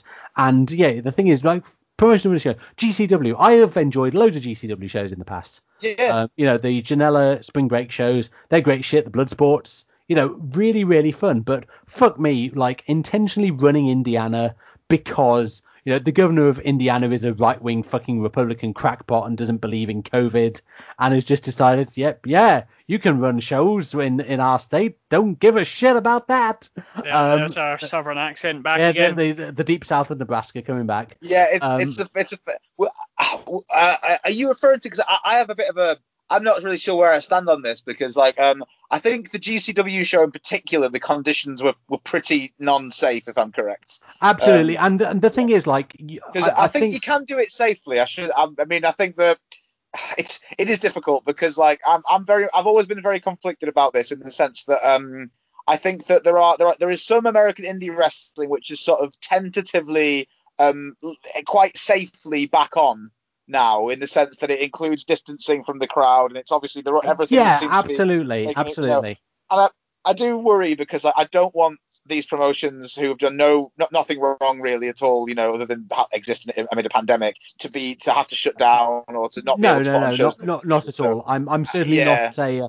People have got to earn a living, and of course. I completely understand that, but I think there's a difference between these sort of small indies and a WrestleMania weekend style weekender where they're all but encouraging people to like travel across the country to the state of Indiana to watch it. And the thing is, like, you might say, okay, that's a bit of a double standard, but at the same time, like, you have to apply different standards to different situations if they are different. For example, I've still been able to watch a lot of Puro this year because the Japanese government, while it is still, and let's make no bones about this, absolutely fucking chocker with hard right ideologues, in the same way that our government is, at the very least, their hard right ideologues have done a somewhat like not terrible job of containing the pandemic. And there's also sort of, if you look at some of the scientific papers about this. There's the suggestion that because of greater exposure to things like SARS, people's immune systems in Japan are different, and also the greater culture of mask wearing, where, you know, certainly greater than at my fucking local Tesco, where you wouldn't believe there was a pandemic on. So like you can watch things like, I don't know, Choco Pro or things like that, and you know, the Stardom shows that have been happening, and you know, you cannot feel as bad about watching them as GCW, because at the end of the day they're taking place under much more germane conditions. If there was a fucking indie show in New Zealand, that would not be problematic to watch, because their governments did again, while like engaging in fairly like neoliberal policies in many regards, you know, fair play to them, because they're COVID free. Like you can't argue with the fucking results. Yeah, Bushwhacker Luke could open up an indie show tomorrow, and I'd feel fine watching it. The Samoan wrestling dynasty, because like all the other Pacific islands who just basically shut their borders in February and told everyone to fuck off. To be fair, if we got a wrestling promotion there outside of COVID times, I would be all over it. But like, of course you would. I mean, Mongolia did the same. I mean, can you imagine like Blue Wolf produce in Ulaanbaatar? Yes, please. Exactly. Like, but no, I like. It's a very conflicting thing for myself as well, because obviously I've been on record a lot. You know, obviously I like to go. I like to go to football matches a lot. I went to 103 matches in the 18-19 season. I go to any old shit. I don't care. I've not been to a game since the 10th of March. I'm not counting. I'm definitely not counting. But obviously by doing the official podcast, we mentioned it before. Obviously, we get like our certificate of recommendation from the club and stuff like that, and we've done lots of stuff during lockdown and all that. We have spoken about the idea that we probably could push our press accreditation for one or two of us if we pushed it, because we know people who have got it who are, shall we say, and not as held in as great stature as ourselves by the club. That we probably could, if we went to them, we know the people who'd run the press and stuff like that anyway. If we went to them, we probably could wangle it. But as well as that, we're looking at it and we're like, we've spoke to people who have been going to games and stuff like that, and they're like, you can't go for a pish except at designated times. There's no pies, there's no bottle, you can't speak to people, you can't go see your friends. You basically turn up, you wait in a big queue, and they say you sit there and you don't move until half time, and that's it. You don't have any movement or anything like that to limit the spread. And you have people who make sure everybody's sanitizing stuff like that, but there's really, really stringent things. Like, for example, the away teams at Firhill now have to get changed in the concourse next to the pie hut in the Jackie Husband stand at the moment, because you can't use the changing rooms. That's proper football. That is, right? And they walk down the stand and you see them, and Thistle do the same in the Aitken, which is at the pub for the hospitality and all that. Those sort of things happening where, like, what's the point in going to the game then? Like, I've been to some dead games. I mean, we went to see the Chagos Islands versus the Parishes of Jersey in front of about 40 diehard Anoraks at Harrogate Town. The place was pretty dead. And even then, like, there was still a social aspect to it for ourselves, and you kind of get sucked into it. There was a bit of an atmosphere. Like, the same as if like wrestling and stuff like that. Like if I know if Thistle decided next week you can go back, right? We went down to tier 2 or whatever, and we were able to go back. Like Manpreet, famed Thistle fan Manpreet, he talked about the fact that he really liked, because we're now in League One, we're in the Seaside Leagues, he liked the fact that you're going to go to grounds that were like standing and terracing and stuff like that. And he's a very social animal, as am I. I have lots of friends who go and sit at different places, and you go flip from person to person and stuff like that, and go see them and talk. So you go sit with one person for half time, then go sit with somebody else at second half, and mingle, schmooze basically. You won't be able to do that at the football. And you won't be able to do that at wrestling either. No, like, God no. And as we've said like before, like a large part of why I go to wrestling is the social aspect. Like there are people I go to the shows that I love touching base with, and just having a chat with about the show we've just seen, or like what we're excited about. It really is. And the thing is, like, David, you're the, and I use this term in the most glowing sense, the most obsessive football fan that I know. You go to like over 100 games a season, and yet you have been as hardline as anyone I know about the need to be sensible in terms of actually you probably shouldn't be having like a bunch of people coming into football stadiums at the moment because there's a quite serious disease about and the vaccine hasn't been released yet. So I mean, I edit. This is referenced quite a lot on the Thistle podcast, and I edit it out all the time because I know the club listen to it, but I know they don't listen to this. Like Manpreet and his friends go to the canal behind the stadium to watch the games every week. I'm not doing this in a libelous or getting him into trouble or anything like that. He literally posts it on his Instagram story, him at the ground watching. So I'm not doing anything to tarnish. Are you hearing this, Mr. Starmer? Exactly, right. So, but we have consistently told him, look, please stay in the house. And like, I can't deny there is a romanticism to it. Like, back in March or whatever, we were all like, we genuinely had said we'll go to the Inverness game. We'll travel up 4 hours to Inverness because it was the last game. That was a game that famously we get relegated because it got postponed and it was meant to be 2 days after the lockdown, and we probably would have won it and not get relegated. But we'd said, I was like, I'll say I've got COVID and work and we'll go to Inverness away. Like, genuinely, because you're just kind of not taking it seriously. And at the time, we kind of, we're like, and then it happened and it was just complete shutdown. And we're like, right, it's real bad if that happens. Like, you understand the gravity of it. And we romanticise it going, we'll sit in the canal like all the Old Firm fans do when they play the Old Firm and all that. And, it's about the sociality, the camaraderie, all of it and all. And we'll all sit, we'll have cans, and we'll get deck chairs, and we'll all sit, and it'll be great. We'll all just have a laugh. And then it literally came to that point, and I was like, absolutely fucking not. Absolutely not. Just no. I just don't want to do it. And it's like, I couldn't possibly think of doing it now, because the problem is, right, and again, we're talking about like press accreditation, stuff like that, and actually being in the ground, because we know people who be in the ground and all that.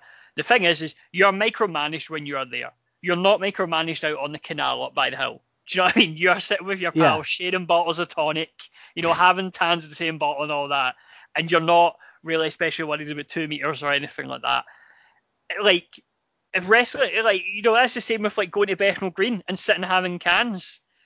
Social distance cans in the park is a joke, like, like what we make and stuff like that. But I don't think any of our group, which maybe puts us in good stead and shows how sensible we are. The grown-ups are back in politics. We are the sensibles on this one. Well, we are literally just like, no, sorry, I don't need to go for a kind. Like Jackson has literally never leaves his house except to go to work. Yeah. And he's always like, I just go out all the time. Jackson in his time has been a waste man par excellence. Yeah, exactly. And like, he's like, no, I just stay in the house, or I go to Otto and drink beer as a beer. And this is the other thing, like, there have been fans let into grounds for games at big Premier League or Championship clubs.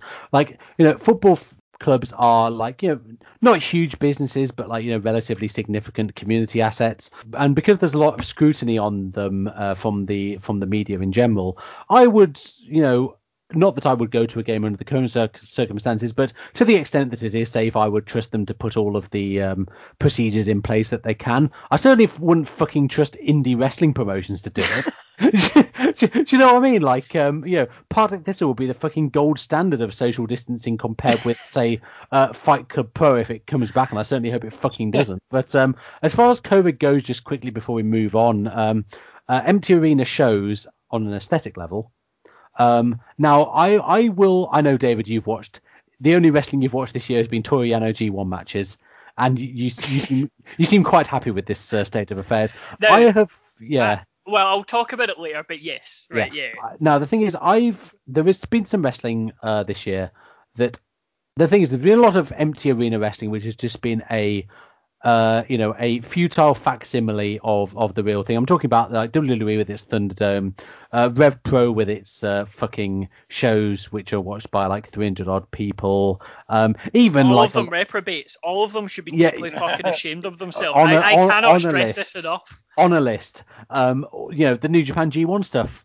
But like there have been promotions which have tried to do something different, and they have it feels like, I'm sure they haven't said, we can use the pandemic as an opportunity. I'm sure that's not their thought process, but they've seen the need to adapt what they do, and not in a shit way like WWE with the fucking Street Profits versus Viking Raiders, whatever the hell that was match. But something like a Gatto Move, who have done their Choco Pro shows, which are in an almost Brechtian sense, replace the audience with an implied viewer through the fourth wall of the camera. And they've gone for this quite DIY aesthetic in their shows, and they're not changed in the terms of substance from what they were doing with shows with people in attendance that much. But I feel it's worked quite well in that sense. And Tokyo Joshi, the first shows they did after lockdown, they were just at their dojo. There was no people in attendance. Just had a little tournament with the whole roster, 2 count to win, some barbecue vouchers for the winner. And Maki Ito does that spot where she says who is the cutest in the world, and then everyone shouts Ito-chan, and then she does the 10-punch spot in the corner, and she did the same spot, and then started crying because no one told her she was the cutest in the world because there was no crowd there. And that's the sort of stuff that has been actually good. It's the same with speaking out, really. Wrestling promotions, trying to carry on regardless when the circumstances surrounding their operation have very much changed. He's just an absolute fucking no-go. Yeah, but I also think that if we don't get that, I'll be honest, that is the other thing that's made it really hard to watch wrestling this year. Even if I wanted to, is that I absolutely cannot get on with wrestling without fans. You can tell me that it's all about the art and how creative you can be in staging something, and that's fine after a little bit. Funk versus Lawler, the famous I was about to mention that. One of the greatest matches of all time, right? I love it. Before 2020, I was an absolute bastard for empty arena matches. I watched every one because I loved them. But they're empty arena for a reason, because it serves a purpose in the storyline. Yeah, but I don't want to watch Jerry Lawler versus Terry Funk for 3 hours. You certainly don't want to watch Jerry Lawler versus Terry Funk now. In their current physical condition. Maybe you do, actually. David probably does. But I need the dynamic between. Another thing which a lot of people don't agree with is that I actually think that, yes, so much of it is terrible. Most of it's terrible. But I actually think that a good wrestling commentary immeasurably adds to the experience. Absolutely. And there's so few people who do it well. I took my mum to a show last year, and I was extremely happy that I was able to do this. And it's entirely coming out of her being curious enough from reading The Rise and Fall of Rikidozan, on sale now on Kindle for £2.49. She was curious enough from having read that to actually I kind of get why people liked this back in the day. So, maybe I should come to a show. And I did explain to her, and my dad always, whenever I talk about how great wrestling is, my dad always says, but it's not real. I was like, yeah, I know it's not real, but part of the magic of it is that the crowd treats it as though it's real, and they function as an extra performer in the same way that a crowd at a pantomime would. If you were the fool in a pantomime and you came out and said, "How you doing, boys and girls?" and all the children in the crowd absolutely fucking no sold it, that would be extremely weird and disquieting. And it's the same in wrestling. Or you'd just be at an Evolve show. Absolutely, the kind of people who are like, I cheer British Strong Style because I'm a heel fan and I like the heels, are just absolute scum of the earth to Tartarus with a lot of you. The part of why wrestling is great is because it's not real, but the crowd treats it as though it is. And people often say, you look at the John Cena CM Punk match from Money in the Bank 2011. Is that an absolutely flawless technical classic? No, there were 3 botches I can think of on the top of my head. Same with Undertaker versus Shawn Michaels at WrestleMania 25. He nearly killed a cameraman. He did. He nearly killed a cameraman. And, you don't care. That cameraman's life is forfeit as far as I'm concerned, because the crowd reaction to that match carried it along, in the same way that Cena versus Punk was absolutely made by the molten red hot Chicago crowd, who absolutely all in on, you do those moves in a vacuum, it's fucking shit. As Chris Jericho said, Chris Jericho says a lot of stupid shit, but he said, you watch The Rock versus Hulk Hogan at WrestleMania 18 with the sound off, and it's an average to bad match. Yeah. But you watch it with the sound on, and it's the greatest match you've ever seen. Yeah, and he's absolutely right. And so it's the same for everything, right? I was watching, yesterday I was catching up with the UFC show from over the weekend. Some good fights on that show, but the main event is we're talking like, again, there's moments where it's a flyweight contest. There's moments when technique is abandoned in favor of just an all-out I love fights like that. Scrap. But it's a magnificent fight. Like I'd absolutely encourage everyone to go and watch it. Fantastic fight, right? But I'm watching it and I'm going, you know what? So this is one of the best fights I've seen for years. This is a fight of the year candidate without question. And I'm thinking, It's a shame though, isn't it? Because I'm never going to remember it. Absolutely, and this is why it's we are a Japanese wrestling podcast. I have watched, I mostly watch Japanese stuff, and I have taken a lot of refuge in Puro. As far as speaking out goes, there's not been stuff come out about Japanese promotions, and probably isn't going to. There's such a culture of secrecy around it. There probably is all sorts of like dodgy shit that happens involving quote unquote sponsors, and you're never going to hear about it. But I'm not saying it's certainly not a good thing that it's kept hush hush. But you watch these shows and like you at least have the cloak of not knowing this stuff. Like I say, it's not good. It really isn't. But you watch Japanese shows, and in the sense that they've, like I say, the government has reacted to COVID quite well, and the people have generally tended to be sensible. You can do shows in Japan now with a crowd which is socially distanced or wearing masks, and they're not allowed to cheer, but you still get a crowd.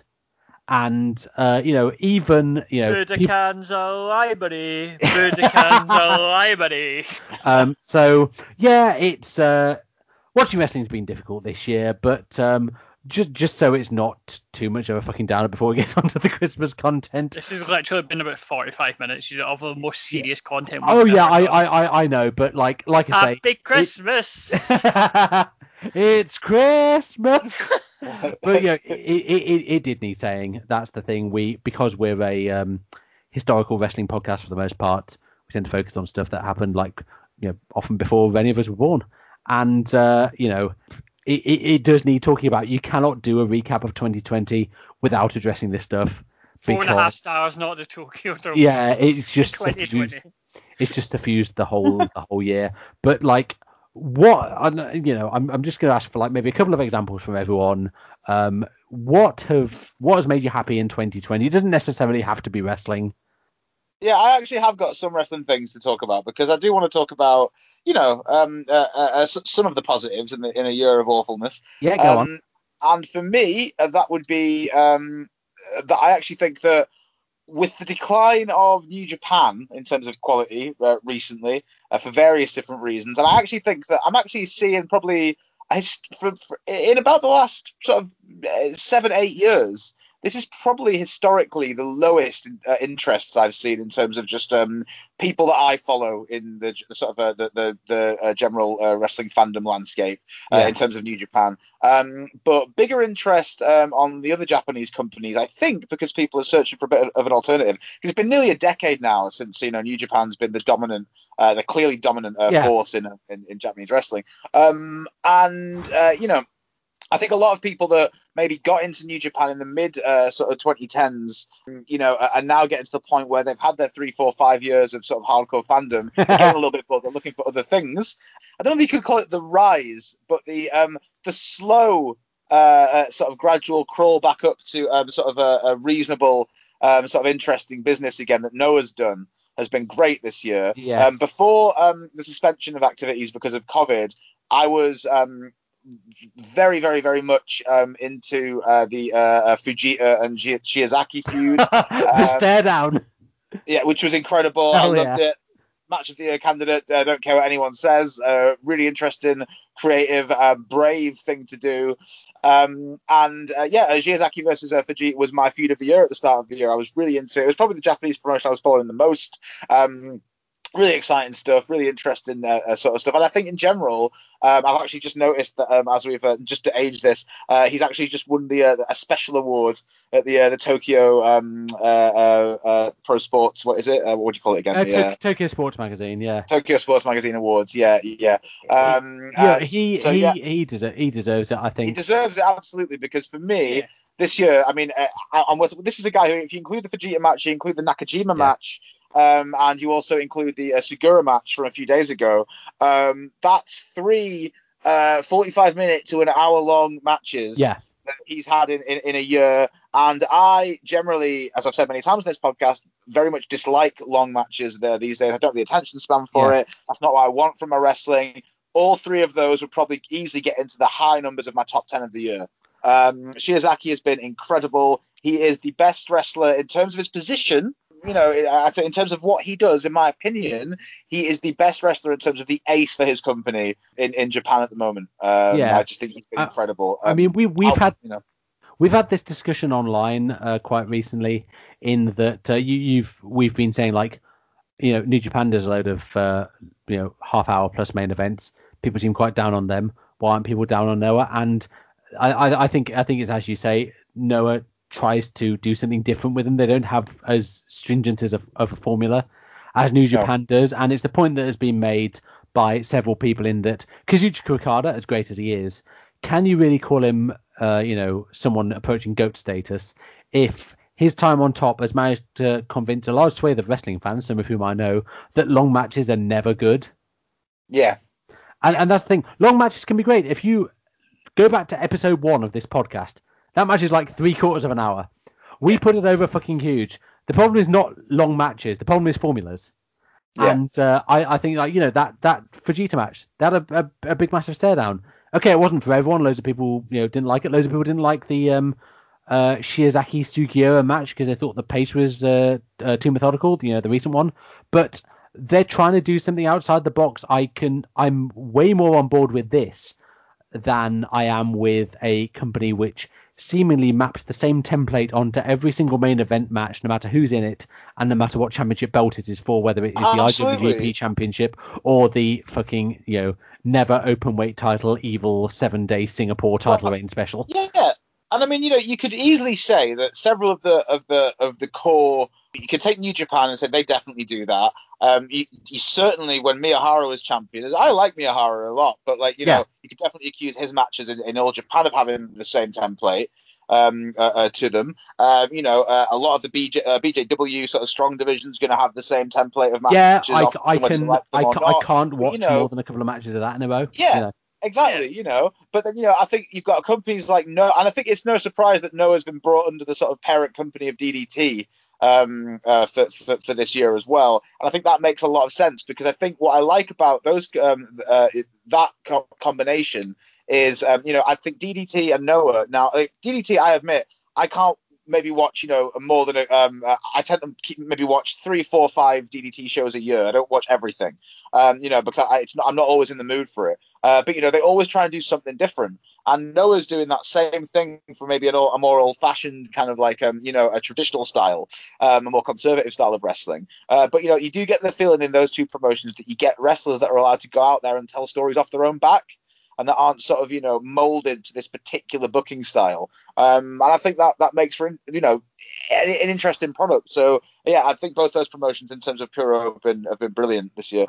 Absolutely. I would like to... The thing I've enjoyed in Puro most this year, I've watched a decent amount of stuff, mostly Joshi. I mean, that is like more my bag than what our good friend Luke calls men's Joshi.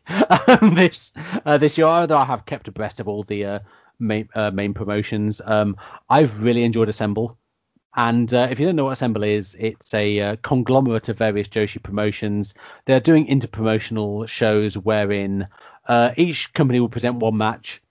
The order is determined via a random Rod Stewart Scottish Cup 5th round ballot, where they all draw balls out of a little tumbler, and And they've done a couple of shows so far which have been on pay-per-view, and I would, if you can find anyone with a hooky copy of it on Google Drive or whatever, not that I'm suggesting anyone breaks the law unless you're a cop, in which case you can do it with the full backing of the leader of the Labour Party. But if you check out these shows, they're honestly so just enriching in a spiritual sense, because I don't doubt that it is expedient for these small Joshi companies to come together to try and get a bit of buzz and create a bit of money, because because of the pandemic, so many promotions are circling the drain financially somewhat.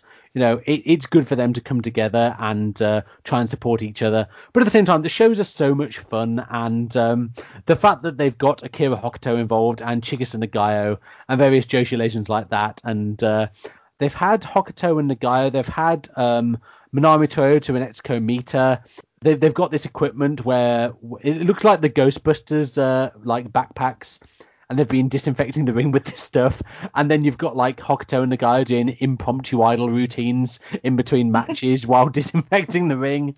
And it's just a really good time. And it's nice to see these companies supporting each other. So I would really suggest that people check out Assemble shows. And if you're you've dipped your toes into the waters of Joshi and you really know Stardom or to push Stardom and Tokyo Joshi, and you may be curious about Marvelous or Comical and Sexy Pro Wrestling Wave, then I would imagine it would be really good for you to check out these shows. I'd really recommend them. They're really good.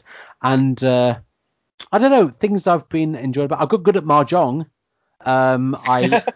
This weekend prior to recording, I finished 15th out of 88 in the UK Riichi Mahjong Championship, which is the Japanese variant. And I went all to the lads at Sega, making sure you can't get all the achievements on the Yakuza games without having played a shitload of Mahjong. And then I played enough of that game and got the achievements, and I was like, oh shit, I'm good at Mahjong now. I should enter a tournament or something.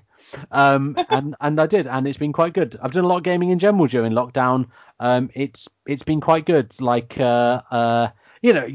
Take time for self-care, guys. Honestly, those interests you have that you think, okay, this isn't maybe that productive, but I enjoy it. Just fucking do it.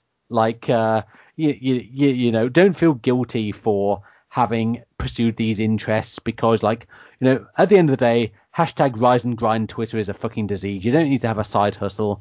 You want to get the platinum on God of War and spend 60 hours doing that? Fucking do it.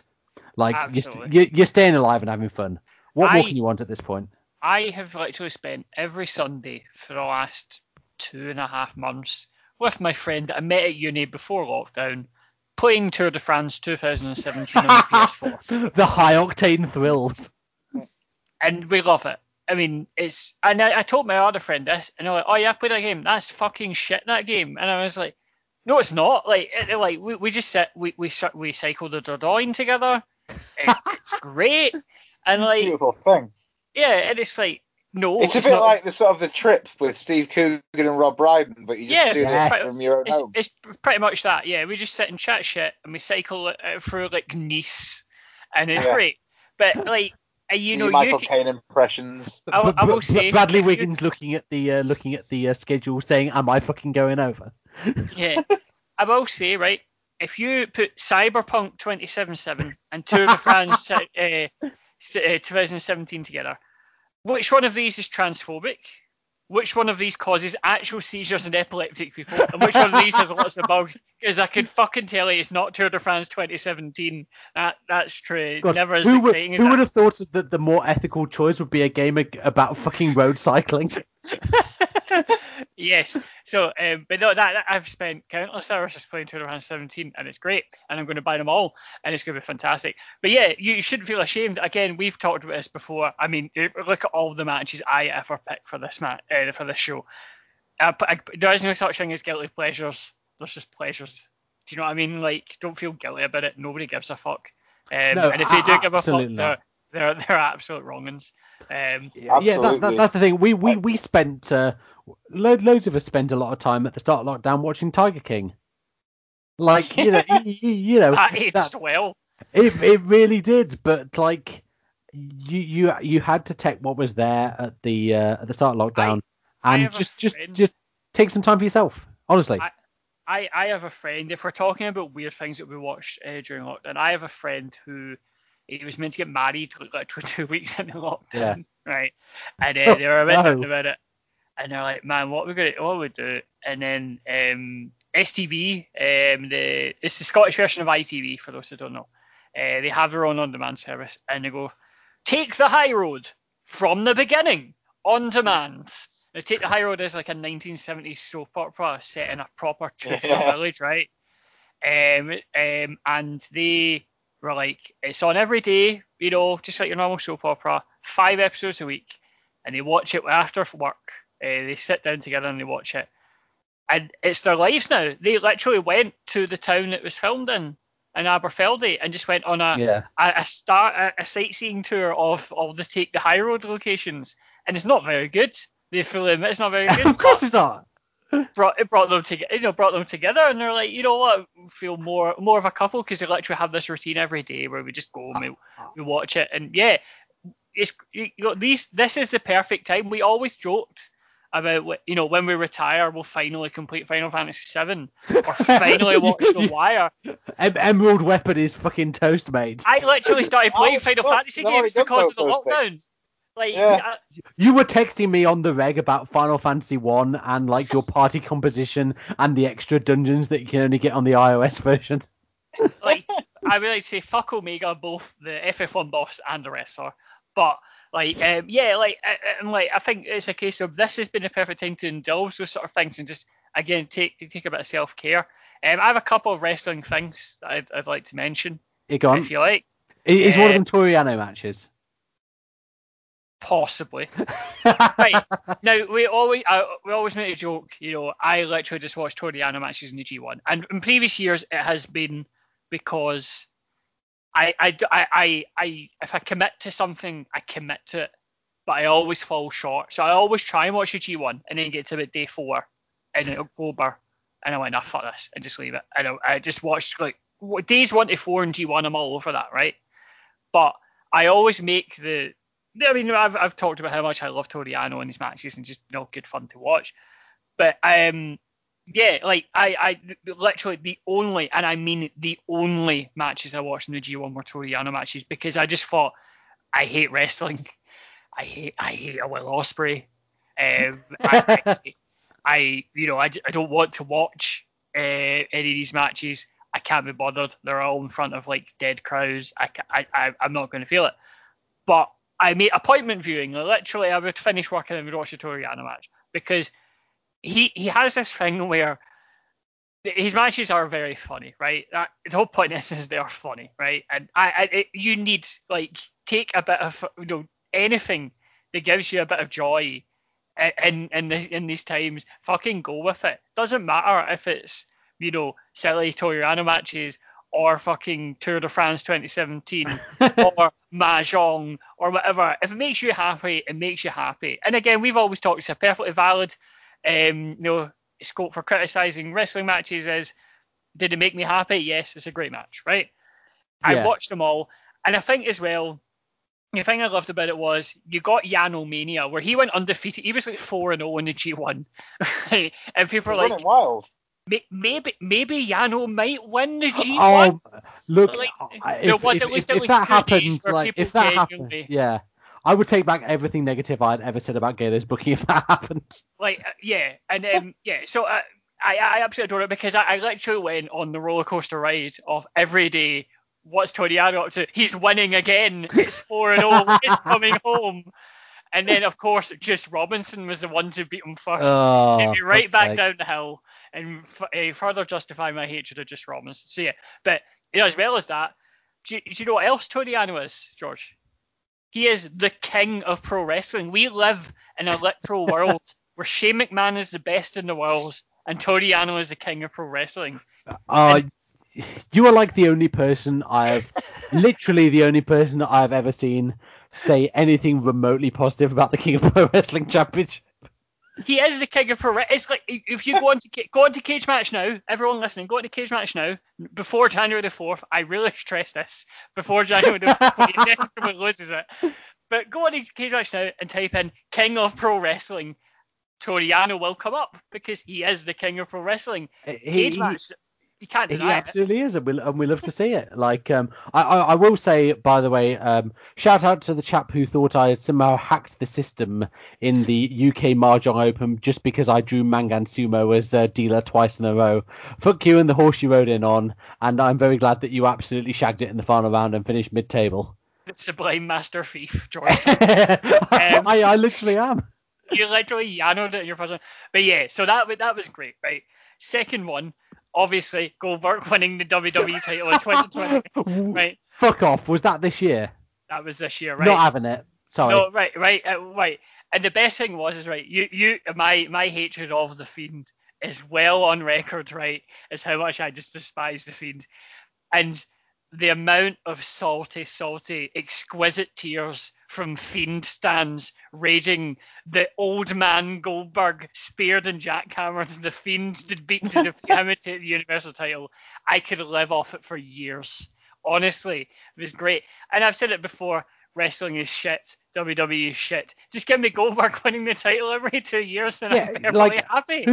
Who's getting het up? Oh, obviously, like, all things being well, I would not have put the title on an 87-year-old William Goldberg. But, like, who's getting het up about, the Fiend would have had an all-time brother reign. Like, fuck off, it's Bray Wyatt. Come on. Yeah, so, that was it. Pretty much. I'm glad you're, like, again, the only person in the world to find positives in WWE in 2020. I know AEW is going to repeat the trick with Sting coming back and defeating Kenny Omega in 3 minutes. This is going to be amazing. The man they call Steve. But Real Estate Steve himself is coming for the AEW title. But my final one, and I think you could probably guess this, right? It's been a wild year, George, to be a Scottish person, right? A wild, I know what's coming. I fucking know year, what's right? coming. If you said to me at any time post Kenny McCaskill getting arrested at Wembley 2000 for breach of the peace and then becoming Justice Minister, right? If you tell me any point beyond that, you'll win the WWE title at WrestleMania, I'd be like, are you on acid? That is clearly not happening. And I went on at length on the WrestleMania episode about how much the Drew McIntyre win meant to me because we are a country of failures. And we always follow the last hurdle. And he won, and we all loved it, and it was great. And you're like, well, that's our thing for the year. That's it. We've done a thing. We'll get knocked out by Serbia in the playoffs. That's your lot for the next 2 decades. Literally, we'll lose to Israel in the semi-finals, and it'll be all right because we won at WrestleMania. And then they beat Israel, and I mean, you remember what I was like on the day. You literally text me about 4 hours before the game going, how are you feeling? And I was like, I think I'm going to be sick, just because I was so nervous. And because it was just like, I've talked about before about how France 98 was the best month of my life. I didn't care about anything. It was Scotland at World Cup, fully focused. Never been like that for World Cup ever since, or Euros. and then they won. But the best thing was, right, I'd kind of explained this to my wife, and my wife has a tertiary knowledge of football, right? And I'd explained this to her, but she kind of clearly not processed it very well, because when they won, I had a paralysed expression on my face. I couldn't speak for about 5 minutes. Like, genuinely, it was sitting there, and she was like, "What the fuck?" And I was like, literally just couldn't speak. And then I was like, it actually happened. And she said, what? I said, the thing I've been waiting 22 years of my life for is actually well over half my life. And she was like, what? I said, no, you don't understand. Like, I've literally waited for this moment since the moment Morocco beat us in France 98. And I've went through every emotional trauma you can possibly imagine with Scotland. And I can't physically process it. And she was like, you mean this is like, she didn't realize that it was like the literal most important football game of in the last 22 years, how much it meant to me. And like, I have tickets to go to the Croatia game, purely by luck, because I went into a ballot 2 years ago, won the tickets, and was like, Scotland would be able to play that game if they qualified, and we were like, no, that's not happening. I booked a flight for London literally 20 minutes after the game finished to go to the Wembley game. I was just so fucking delighted. Like, England can fuck off.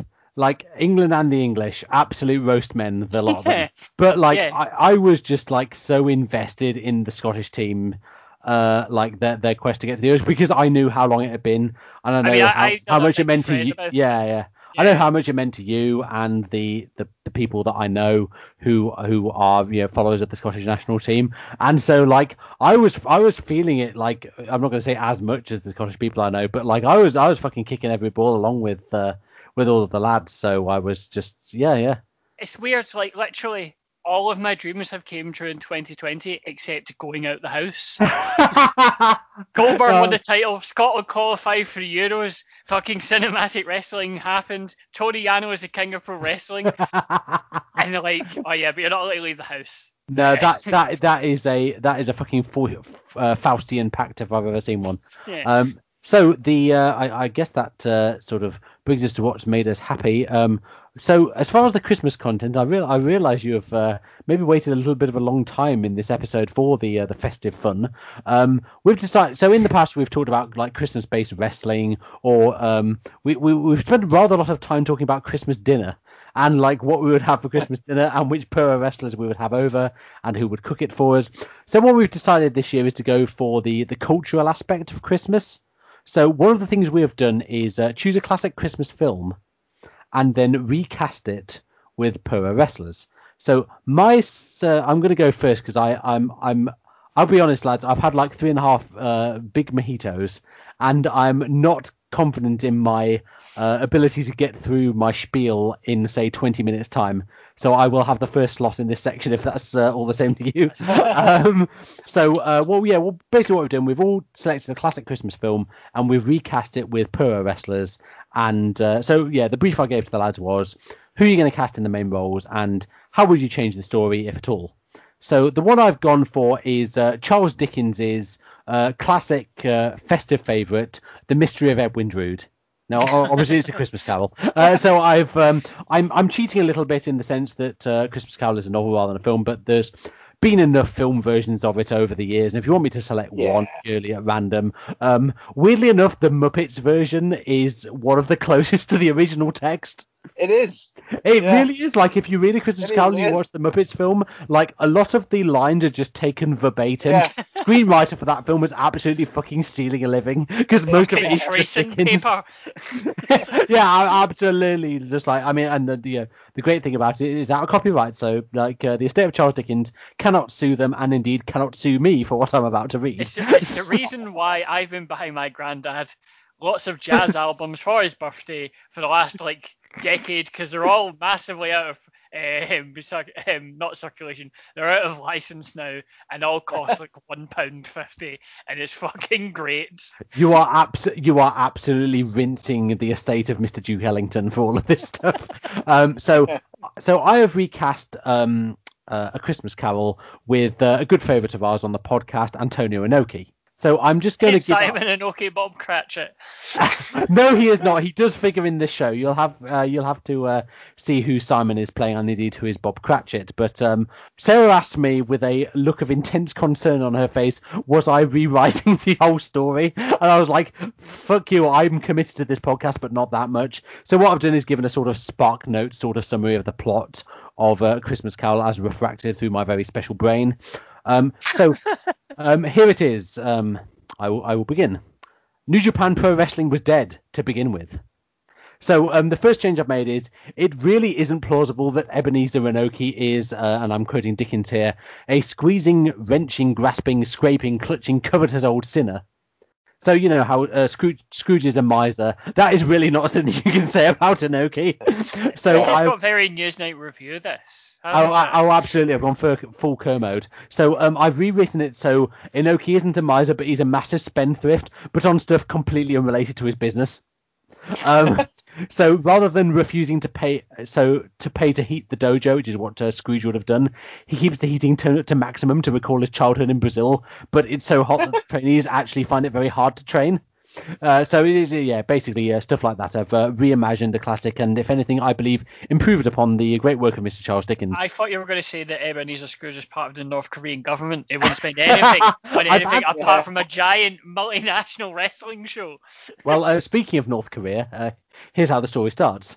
On Christmas Eve, Ebenezer Inoki is visited by his adopted son Simon, who invites him to spend Christmas Day with the family. Inoki says no, as he's got a phone call planned with Supreme Leader Kim Il-sung, who has an interesting business proposal involving a currency counterfeiting operation in Pyongyang. He's phone banking for the Supreme Leader. Yeah, he's phone banking for Juche.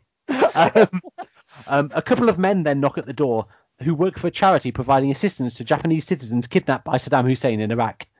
And Inoki immediately ponies up £1,000,000 yen. However, when his head trainer at the dojo, Yuji Cratchit, requests money to buy protein shakes for the young lions, Inoki doesn't want to hear it, arguing that the youngsters should get swole via the traditional means he grew up with when he was at that stage in his career. He isn't swayed even when Cratchit argues that Tiny Tom, played by Tomohiro Ishii, is wasting away, may have to drop down to the junior heavyweight division. Inoki then gives the trainees Christmas Day off.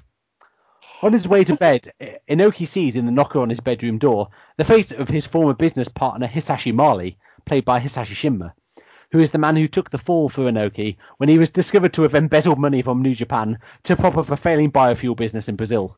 Well, I never.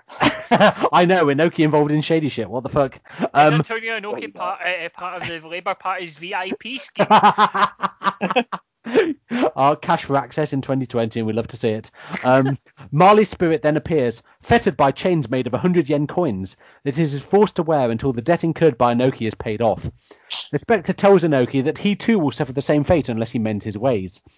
And he will be visited by 3 ghosts during the night, the first to appear when the clock strikes 1 in the morning.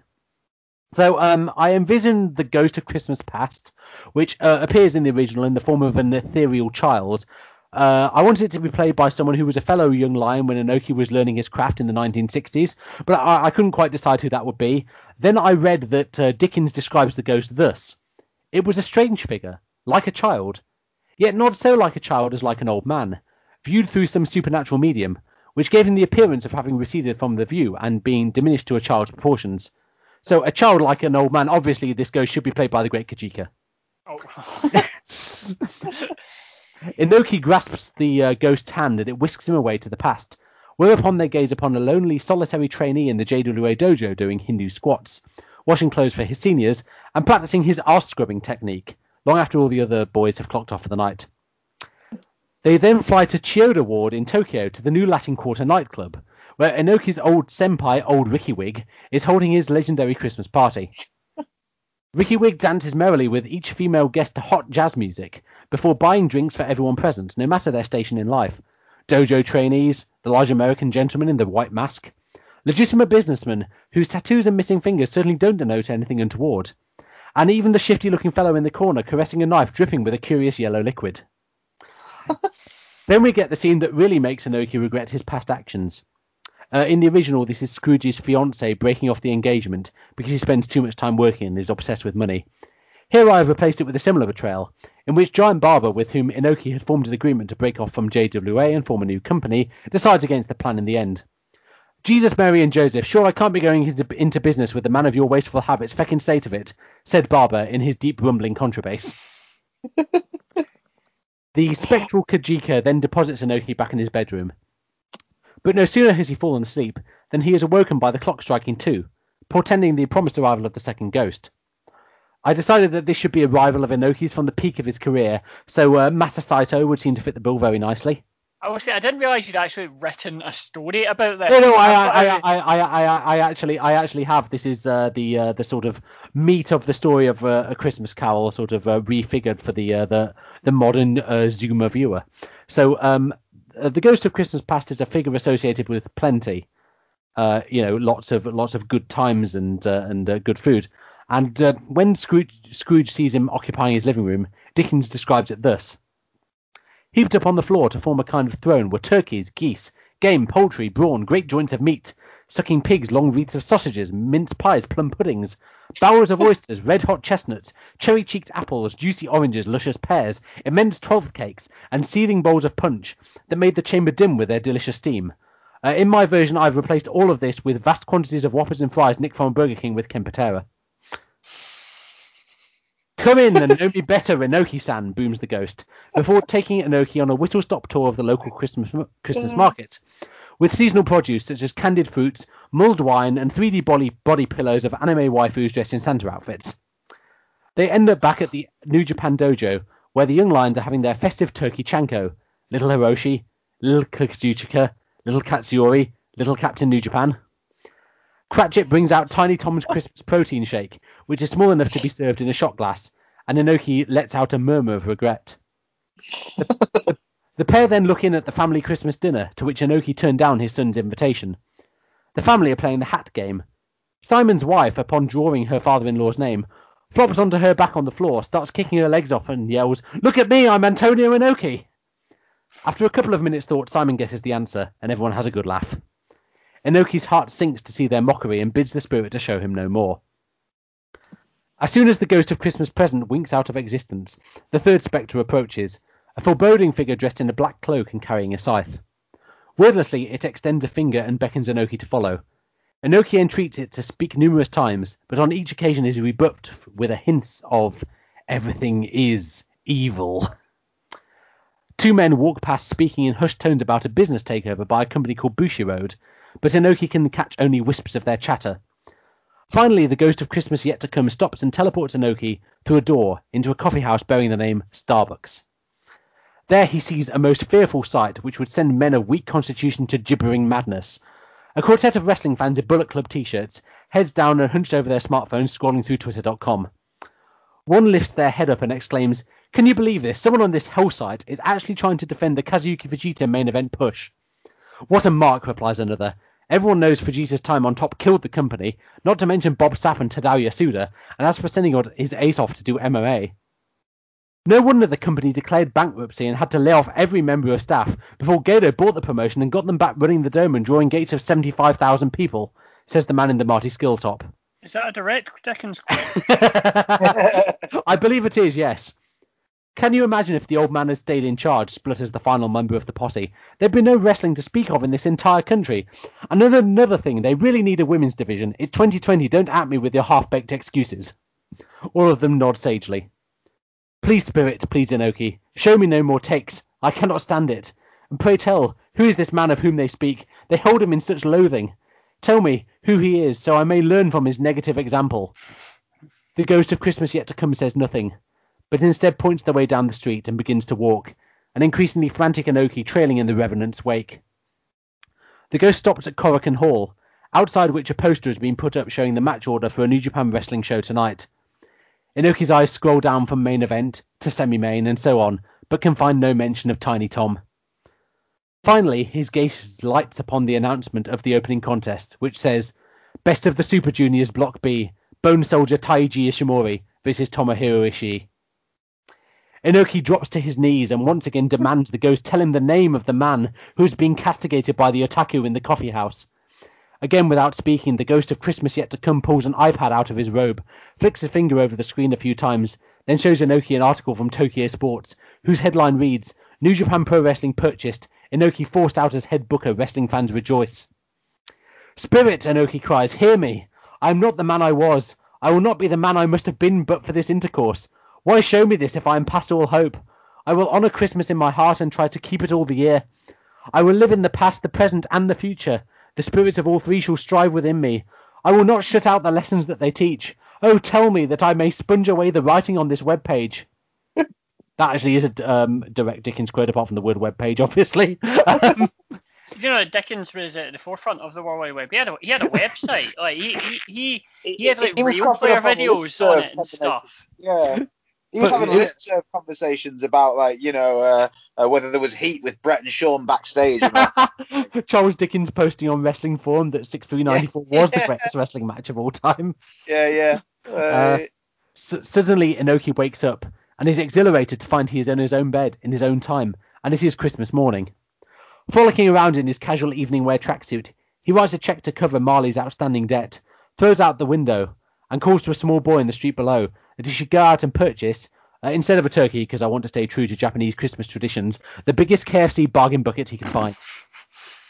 Taking the feast with him, he knocks on the door of the dojo, and when Yuji Cratchit opens it, Inoki makes a merry promise to plough his money into his wrestling company rather than dodgy outside ventures, that his trainees shall all have the nutrition they need, and that he will focus on the product on 35-minute Meltzer-baked main events rather than worked shoots. And Tiny Tom, who does not win the IWGP Junior Heavyweight Championship, observes, "God bless us, everyone."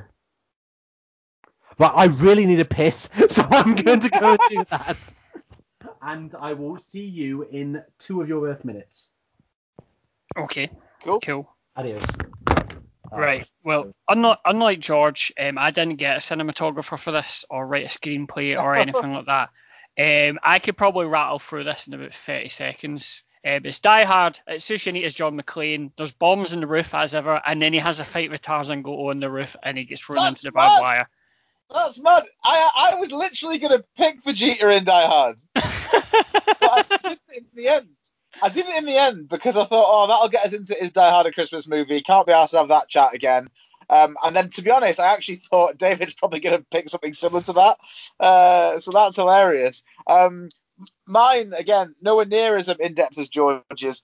Mine is It's a Wonderful Life, starring Jimmy Stewart. And Jimmy Stewart isn't played by Jimmy Stewart. It's set post Yoji Anjo getting a pasting from Hickson. And instead of monetary worries, worries about money and income and sort of debt that provoke Jimmy Stewart characters, introspection and depression and being close to suicide at the outset of It's a Wonderful Life. It's Yoji Anjo who is then visited by a ghost to try and give him renewed life and make him realise that everything's going to be okay.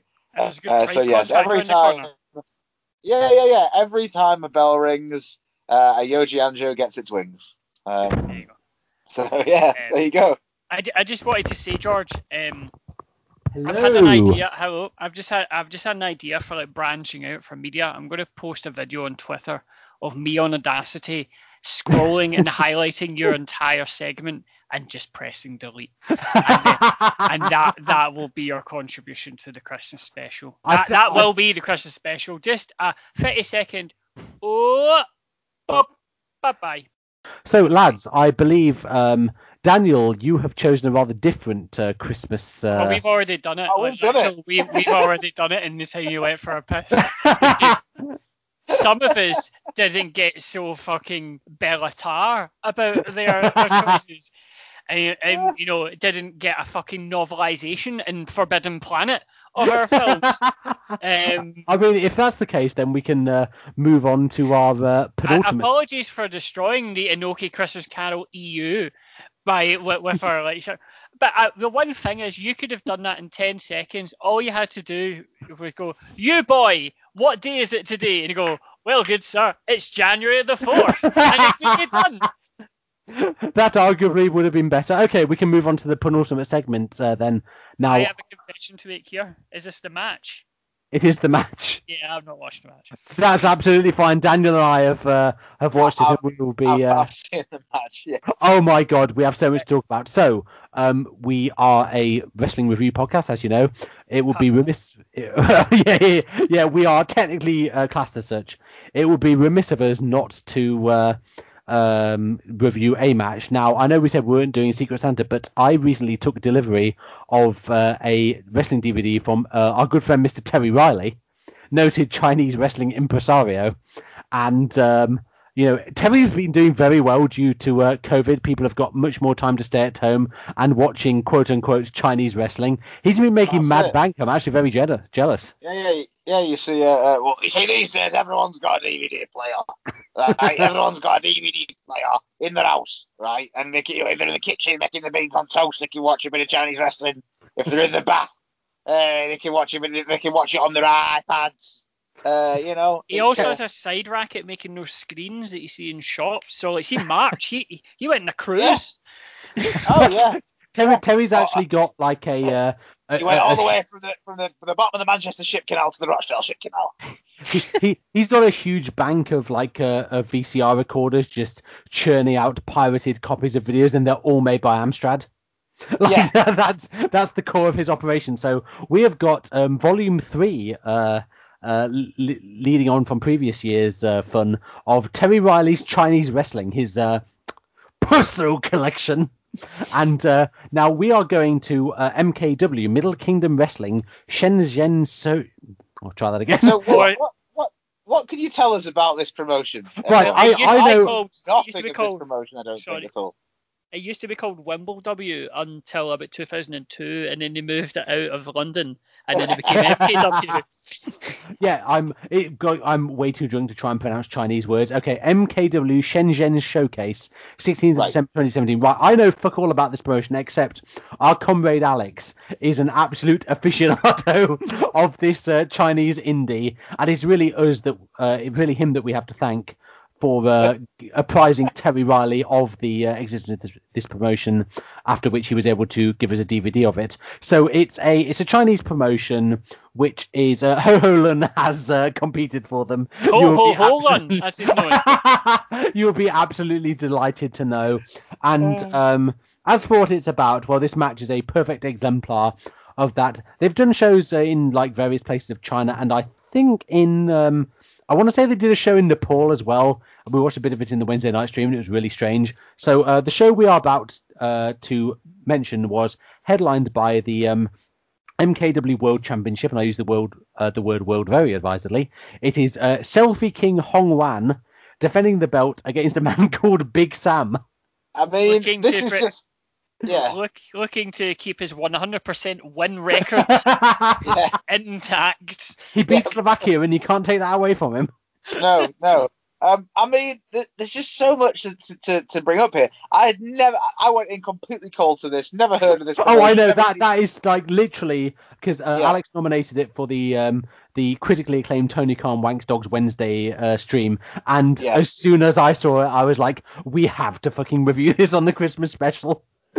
I know the guys will be all over it. So Selfie King Hong Wan, we start with footage of him winning the belt, and then the formation of the imaginatively named stable, The Stable, which consists of... The presentation's quite good, we should point out at the start.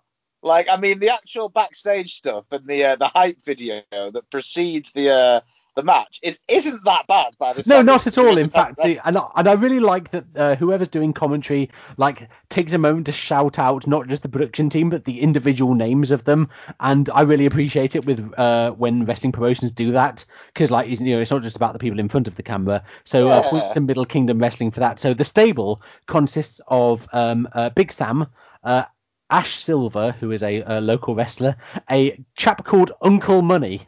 Which Uncle is, Money. I fucking love Uncle. Him. Possibly the greatest wrestler name I have ever heard of, and a manager called Chairman Al. Like, now I want to, whatever criticisms we may have to make about this match, Chairman Al absolutely fucking rules. He's so good. Al and his little red book. Yeah, he's. I should say. Okay, so where do you start with this? So basically, there is a hype video at the start, which includes a contract signing segment, press conference style thing. And we should point out that, okay, so the Selfie King, he's doing a kind of Tyler Breeze fashion, a selfie stick kind of gimmick, right? Which is a bit odd, but I suppose I suppose you can kind of understand how that could be a sort of like a geeky sort of face thing, like Tyler Breeze. Yeah, that's the thing. Like, it's not a weird gimmick in itself because, as you say, Tyler Breeze has done it. But like, as a face gimmick, it's kind of strange because I remember back in around about 2015, people were making references to the quote unquote year of the selfie, and I was like, I've been getting irritated by people taking selfies since about 2008. It's just that there wasn't a word for it. Yeah, I think it was the rise to public prominence of the selfie stick Yeah, really, absolutely. Which Selfie King takes full use of, and like I wouldn't say like here's a guy who's obsessively taking selfies. He calls himself the Selfie King. That is not Yeah, a he face takes- gimmick to me. yeah. And so, bear in mind, this is in China, and, I don't get the feeling that it's necessary. Often with it, in countries where there isn't as big a tradition of pro wrestling to speak of, you do Yeah. sometimes wonder, if, because a lot of people are probably just like, well, this is something different. I'll go for a night out. Oh yeah. So you do That's wonder how sort of that's how Evolve drew 11,000 people in Beijing. Yeah. They certainly weren't doing Exactly. that in fucking Florida. Yeah, they just think it's a bit different. I'll go do it, and you kind of wonder how much knowledge they've actually got of the sort of the tropes and the sort of like motifs that are occurring before them. But one thing that is universally sort of like saleable is the concept of a more diminutive sort of baby face taking on a bit of a heel. And in the shape of the latter, we get Big Sam. Oh my Now, god, I really want to talk. Well, I want to talk about the promo first of all because, yeah. right, I counted the number of cuts in this promo, and I counted 10. Wow. It is not It's a not long very long, promo. It really isn't. We've got double figures of. This is very much a radioactive man Jiminy Jilliker's special. Like it's quite remarkable. So Big Sam, I've just got written down here. He has gigantic PCW energy. Oh, huge Stephen Fludder energy. He's got huge Stephen Fludder outside of a 15-year-old's house with with Chris Masters chocolate cigar energy. You wouldn't even need Chris Masters if you had Big Sam as your heavy. That's all I'm saying. Oh no! I mean the intimidating air that Big Sam gives off. He looks like a perturbed, put out, sort of like newly qualified bouncer outside a student union in a sort of like a relatively miserable British town. Oh, absolutely. Like I've described him here as All-Star Wrestling Walter. Oh, I mean, it's quite amazing. So I do wonder, what is the story with? How does this guy end up? Right. In China? I've done a bit of digging into this because look, Because I've never heard of him. I've never heard of this guy my whole life. Look, we've talked earlier in the episode about how disillusioned we've been with the British wrestling scene due to the various activities that a lot of people in the industry have been engaging in, and like they can all go rot in hell. But like before that, I was a massive fucking aficionado of the UK Indies. Oh yeah. I have never heard of this bloke. Never heard of this guy. I've never heard of him. Not at all. And I've never heard of Uncle Money either. And I've looked up their cage match profiles. I know cage match profiles aren't the be all and end all, but Big Sam and Uncle Money appear to have been wrestling for this promotion on a monthly basis. So I can only assume they live in China. Yeah. Because I know about these promotions that, there's a promotion in Qatar, and Caprice Coleman of CNC Wrestling Factory has been their champion for about 3 years. But Caprice Coleman at least has a little bit of an indie name from ROH. Yeah. But Big Sam is a large man who is English, and he lives in China, and he is their heel gaijin. Or whatever, whatever the Chinese call gaijin. Yeah, he's referred to as Big Sam, and he's one of those people that probably is quite big, but he doesn't really have anything like he's fairly tall. He's 6'4", he's like 18 stone. Like he is a substantial fellow. Yeah, he's a man of carriage, but he's not like he's not a body guy. He's not, and that's fine. There's been loads of wrestlers who who aren't exactly cut. Yeah, but it adds to the quotidian. He just looks very, very, very, very normal. And he's a normal bloke. He's not particularly jazzed up to any extent by costume or. Yeah. We go about this on the podcast. Gary Albright, that your friend always refers to as a genuine menace. Like Gary Albright is a large human being, but like Gary Albright carries himself with his amateur wrestling training and his training in Puroresu, and like Gary Albright can fuck you up. There is absolutely no question about it. Yeah. Big Sam has, for a guy his size, has the least menace out of anyone I have ever seen. I believe he is what is referred to as a frail whale. Yeah, he absolutely is. He's gone so far from being menacing that I absolutely love the guy. Like, I just There's something incredibly endearing about him. He's a big lug. He's wrestling here in China. He is the heel challenger against Silver He's King really Kong. bad at wrestling as well. He is like I would say this, like Big Sam has this going for him. Like Chairman Owl. He'll keep you up. Yeah. You'll avoid relegation with him in the cockpit. Yeah, he will. He's going to bring in Nico Kranchar and Charles Ndogbia and all of the lads. But like, he's not going to have you pressing for the Europa League. But you know what? If your team's in a pinch, he's just what you need. So that's what his role is in this promotion. So Chairman Owl comes out. Chairman Owl looks the absolute Chairman business. Owl. Chairman Owl got a pop in our house, by the way. Like, oh my god, your partner watched this match as well. Yeah. Oh my god, I'm so sorry. Please tell her. So me and Chelsea watched this match together over dinner because I'm the romantic. Perfect accompaniment. Yeah. This is how this is the kind of loving partner I am. I will subject them to Terry Riley's Chinese wrestling DVDs over dinner. But and I can't remember the exact phrase. But Chairman Al immediately was sort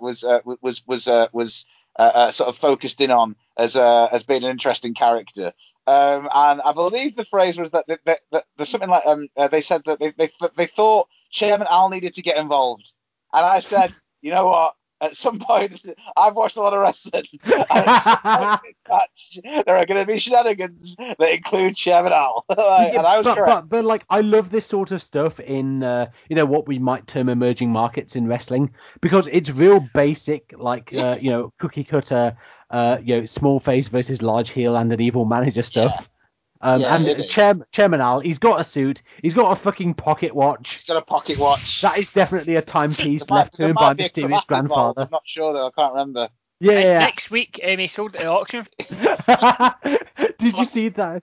Did you see that bargain hunt contestant who kissed the badge when he won? He kissed the bargain hunt logo on the Incredible. He's playing with passion, George.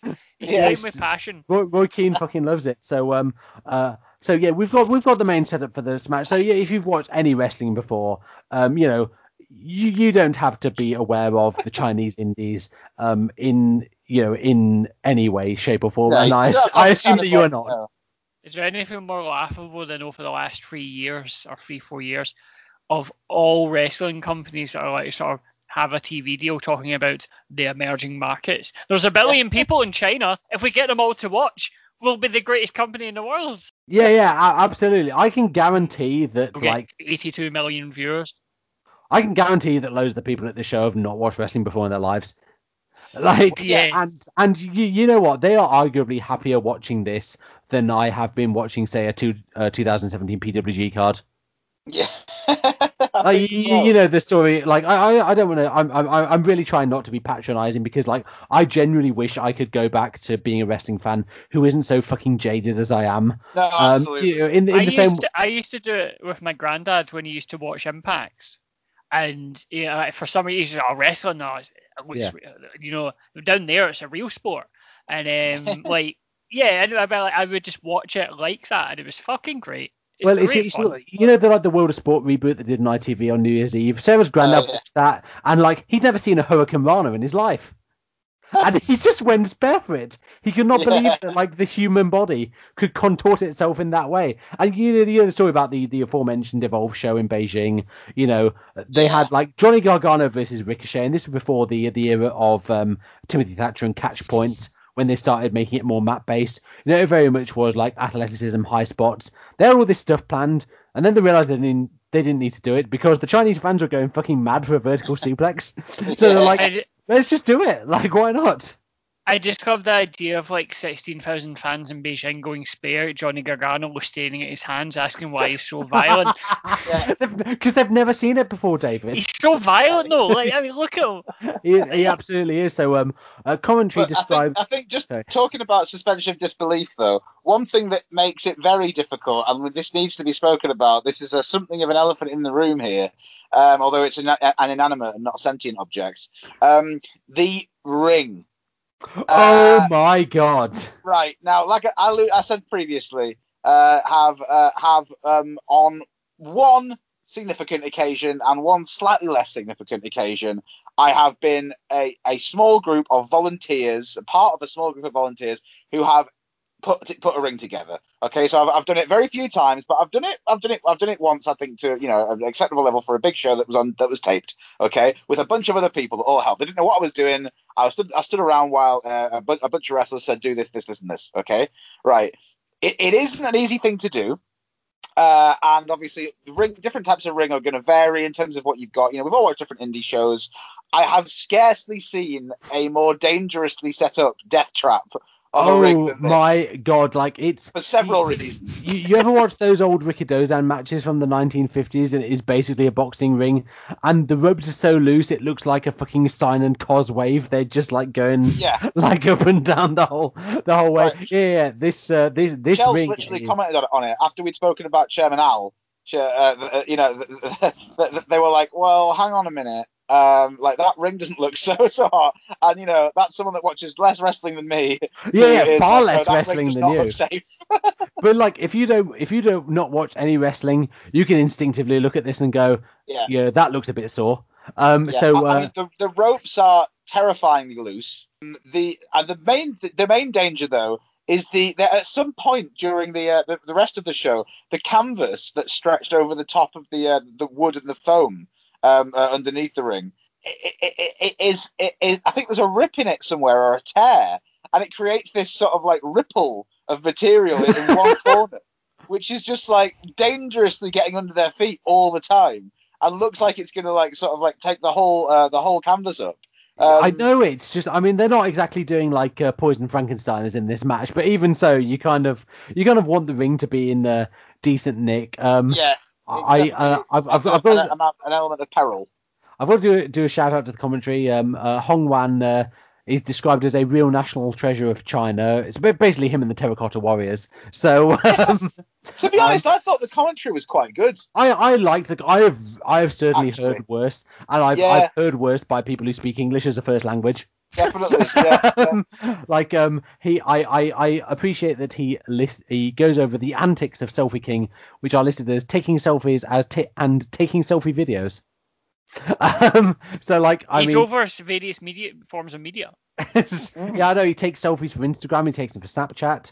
So fair play for putting over the gimmick. So there's a collar and elbow to start, and a couple of slaps, and then I've termed this a soft lariat from Big Sam, whether that's a kind of an oxymoron, and then a scoop slam and a sidewalk slam. And David, I'm beyond devastated that you did not get around to watching this match, because he does the fucking great Carly pin, where he puts his foot on them because he can't bend at the waist.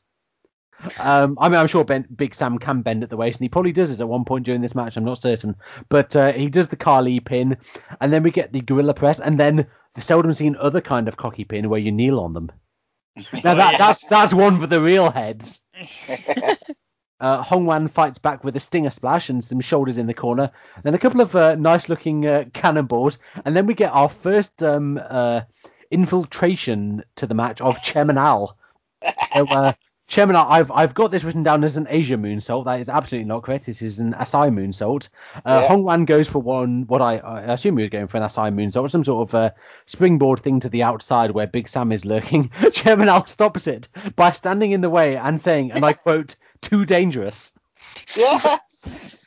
You know what it is, George? It's the EU nanny state with their health and safety and their regulations. If I want to go up the high-rise flats if I have a harness on, I will. No snowflake SJW woke Stasi is going to take away my God-given right to kill myself. Brendan O'Neill for Spiked Online. Yeah, so I am like I've got a friend who I used to watch wrestling with back in the day, and he sort of basically watches it when he's around mine, and I was like, do you want to see like fucking Chihiro Hashimoto versus Sari? It's really good, I promise. And he is an absolute sucker for extremely cheap heel tactics. He moaning at the ref, removing the turnbuckle cover, and in particular, a manager getting up on the apron with apropos of absolutely nothing, like to remonstrate. Yeah, Ric Flair during like Triple H's Evolution run. Like that sort of thing. Like the referee's like, there's a guy on the apron. I must stop this chicanery. Yeah. And I mean, like, that's all very mean because really Flair just thought he was at a bar. Like, or he thought he was like sort of vaulting some sort of barricade to escape the alimony enforcement officers. So Hong Wan tries Big Sam gives Hong Wan a backdrop on the apron, which looked very sore, especially on that fucking apron. And Hong Wan tries a suplex back in the ring, but it gets counted into a vertical suplex of Big Sam's own for 2.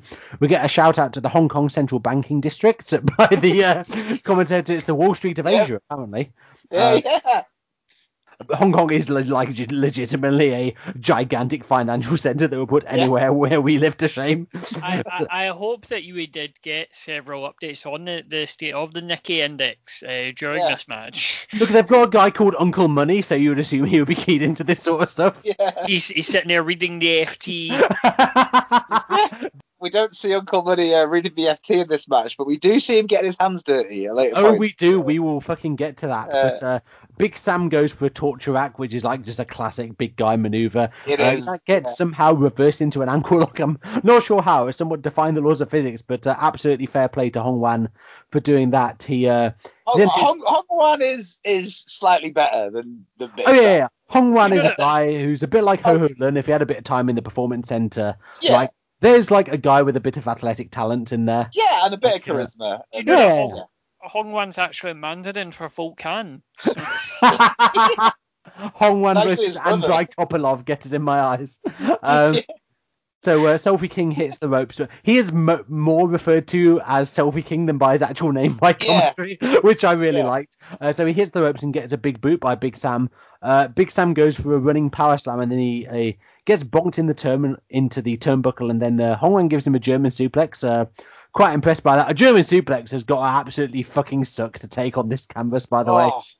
Well, at one point they actually have to refer to the ring because it is literally coming apart.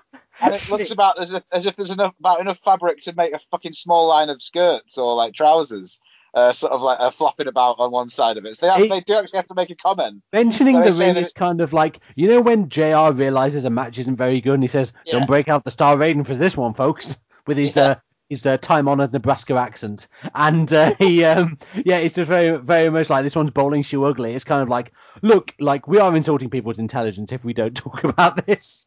Yeah.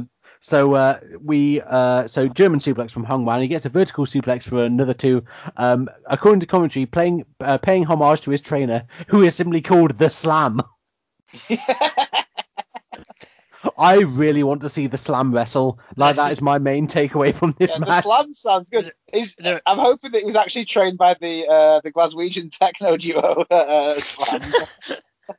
This is big, like Super Famicom video game energy to it. Or just like, random pro wrestling on the Super Famicom. Oh yeah. It's like all of the people on the Cutie Suzuki video game for the SNES are just like very thinly veiled versions of AJW people. Big Sam looks like he might have been trained by the Ham. Keir Starmer, as he's also known. Hong Wan gets. In fact, I think Big Sam is very much the kind of voter that Keir Starmer is trying to. Oh, absolutely, big red wall energy, and not the Brian Jakes novel. I also love that he's apparently paying homage to his trainer with a vertical suplex. I really want this to be the Slam's finisher. I think we could bring that stuff back, the Inoki Hansen matches from the 70s where you'd win with a vertical suplex. Less is more, guys. So he signals for the standing moonsault, which I gather from the introductory package is his finisher. It's his finisher. He won the title with it. Yeah, he did. He kind of kneed the guy in the gonads. It's really good. Yeah. And he hits it, but Chairman Al gets involved again. Fuck yeah. He distracts the ref by dropping some money in the ring. Yeah. Yeah, and he literally just tries to bribe him in front of the ref. He drops £200 in the ring, and then he just starts going. What he actually starts saying £200, take it, £200. Chairman Al's character is more consistent than for example, Tirantes Jr. in Lucha, who basically just fixes matches because he's a dickhead. Yeah. Chairman Al exhibiting big Sheikh Mansour energy here, just throwing money at problems. Yeah. The fake Sheikh Chairman Al. Yeah, but will he give Contravention of Big Sam an financial. extra 2-year contract? Who knows? I've Yeah. heard that Big Sam has been banned from Europe due to contravening financial fair play regulations.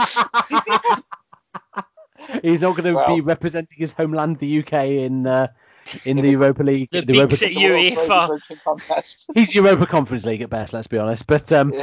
but again, I appreciate this because like if you were refereeing, say if you were refereeing a football match, a guy just chucks a load of tenors on the pitch, you probably would stop and say, all right, lads, like stop doing that thrilling gegenpress and let's take stock of what's happening here.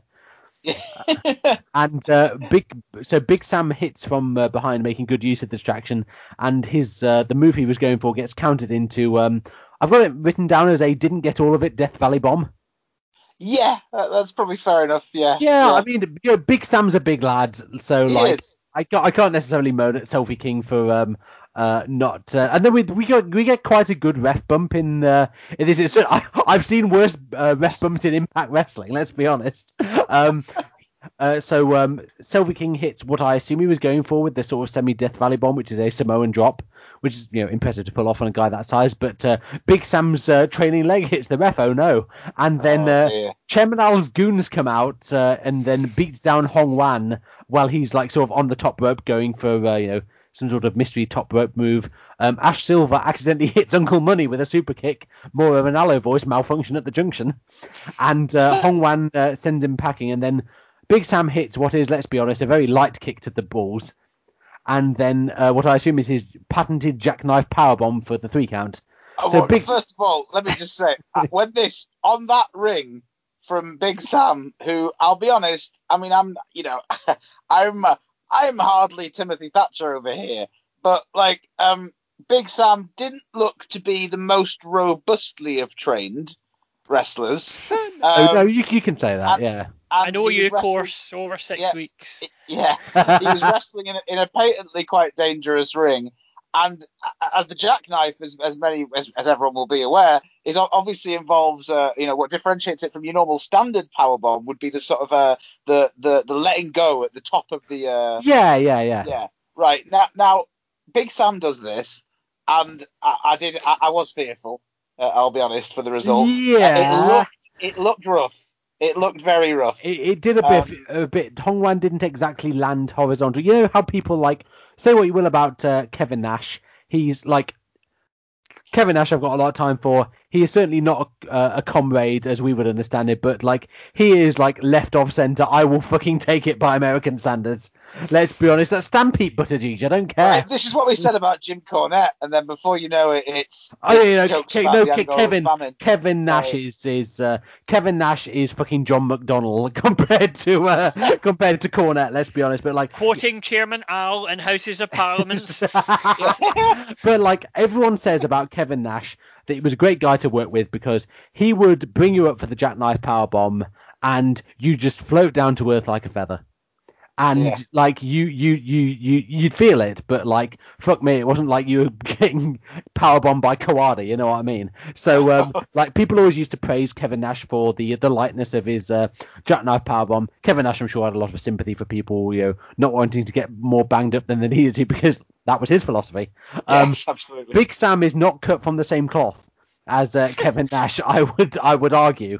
No, and, in many ways. If true. And absolutely, so like Big Sam hits the jackknife powerbomb for the 3 count. He wins the Middle Kingdom Wrestling World Championship. I had such a fucking great time watching this because like it is a good laugh. Like neither of the guys in the I will defend Chairman Al to the hilt. Neither of the guys in the wrestling are any great shakes. It's certainly not the kind of action you get for OWE. A bit of shine to Chairman Al here. We're really this is. I love him. I get him in. I get him in New Japan yesterday. He could be the new Bruce Tharpdes. But I've got a lot of love for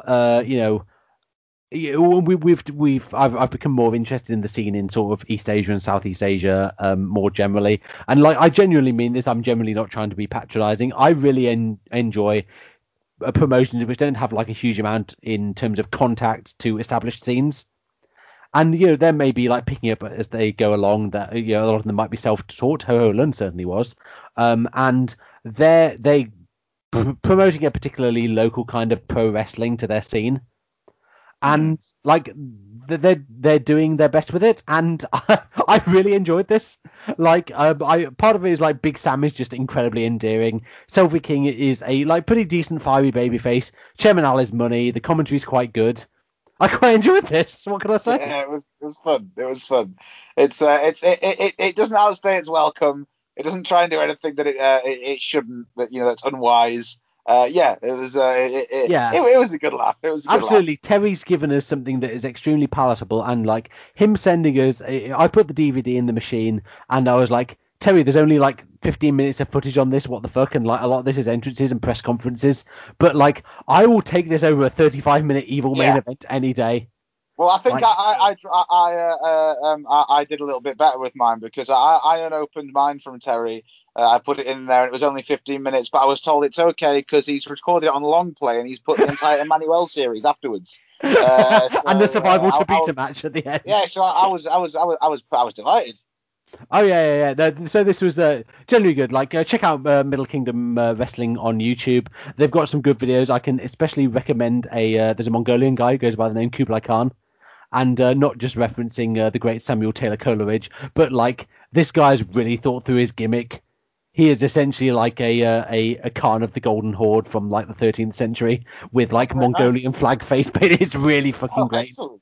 Sounds good. You will go where I go, defile what I defile, eat who I eat. And now for the final segment, we have gone more with Jesus the. Christ. It's okay. It's okay. We're nearly there. Like, and indeed, I'm going to offer this encouragement to everyone else listening. We're nearly there, lads. We're over the hump. You can do it. Listen to the end. I promise it will be good for our analytics, even if you're not living in Nebraska. So the Christmas music. I have chosen. I thought about doing 10. I'm not fucking doing that. 6 songs we've got for you. Classic Christmas hits. Which so the question I posed to the lads was, here is a classic Christmas song. Which pro wrestler can you see coming out to this? And either because you think it would genuinely fit the character, or you think it would be completely incongruous them actually coming out to it. I was going to put Another Rock and Roll Christmas by Gary Glitter on the list, but as we know, the person who would be coming out of this is half of Brit Wres. So I'm not going to. I'm not going to do this. So our first song is Stop That's the big of you. Yes, indeed. So our first song is Stop the Cavalry by Jonah Louie. So have we got any suggestions to who might be quite good to come out to this in Puro? I don't know if I actually know the song. Rum, bum, bum, bum, bum, bum, Oh, is that one? bum, bum, All bum, right, bum, yeah, bum, yeah. bum, Okay. David, with that, we've accidentally done a round. This is a nightmare. I would have Daisuke Sakamoto come out to that. Fuck, that's actually perfect. Just looking really, really happy with a big smile on his face and a big plate of meat. Oh Big man, plate of turkey in front of him. We saw Daisuke Sekimoto at 16 carat last year, and he got knocked out in the first round to Ilya Dragunov, which was a fucking incredible stiff match. And then on the second night, he got put in a 4-way with 3 guys who were very much not close to him in stature. One of them was Chris Brooks, and there was a couple of other lads, and it was just Daisuke Sekimoto having a fucking amazing time, chopping people and no-selling all of their offense. And he was as happy as a pig in shit. That Daisuke Sekimoto, I can totally see coming out to Stop the Cavalry by Jonah Louie. So, like, yeah, I would completely go for that. Okay, good. The second song I've got is a you know how like they kind of stopped making iconic Christmas stuff after about 2004.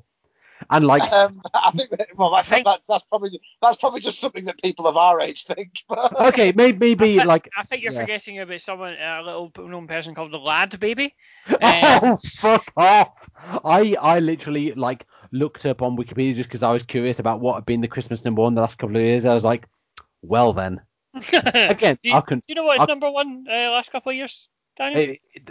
No. All right, that's fine. Don't. Don't. All you need to know is there are novelty songs about sausage rolls. But it's for charity, so you're not allowed to say it's shit. No, I am. The Military Wives made a song, and that was fucking shit. Yeah, that is true. Our country is a So, fundamental. cut my fucking music. I'm going to shoot the military wives. Yeah. You We're jack music in the background as Daniel goes off on the fucking the military original gangster is here. We're 17 That's hours right. in. We're 17 hours into the recording, and Daniel, let me tell you something about the military wives, Jack. Let me tell you something about the military wives, brother. They come out here. So like I say, like a lot of stuff that was festive stuff that has been released after 2004 hasn't really stuck in terms of the popular imaginary, and I know it takes a lot of time to get entrenched in what is Christmas to people. But one of the last great Christmas songs, in my view, is Christmas Time brackets Don't Let the Bells End close brackets by The Darkness. So who would we like to come out to that? I'm not going to lie, George. All these songs sound like they're for Daisuke Sekimoto. Right? I think you'd love them. I think if we're going for this, I don't know. The Great O'Karn. Fuck it. The Great O'Karn has probably wrestled in Lowestoft, which is where The Darkness are from. Like that is a classic Rev Pro town where they're doing the shows which are, you haven't got Hiroshi Tanahashi, but you've got Flatliner, and isn't that just as good? I'm just trying to think of the stupidest answers possible. Yoshiaki Yatsu. I've got so you know how Justin Hawkins from British Whale has a very distinctive vocal styling. Mm-hmm. You know how some wrestlers on the Indies like sing their entrance theme. It's kind of annoying, but if they come out to a banger, I can kind of excuse it. Can you imagine Tomoaki Honma having a go at this? Oh, that'd be good. That'd be like Outside Art. That'd be like Jandek or something like that. Oh my god, like that would be perfect. Okay, we've got Yoshiaki Yatsu, the Great O'Karn, and Tomoaki Honma. Name my trio. So the next song. The Rat Pack themselves. So the next song is "Wonderful Christmas Time" by Paul McCartney. Oh, I fucking hate that. It's actually by Wings. It's actually by Wings, the band the Beatles could have been. Right, I lost my faith in humanity. I mean, more so than it already was, when I learned that Paul McCartney makes, I shit you not, £400,000 in royalties every year from playings of Wonderful Christmas Time. Oh God. Right.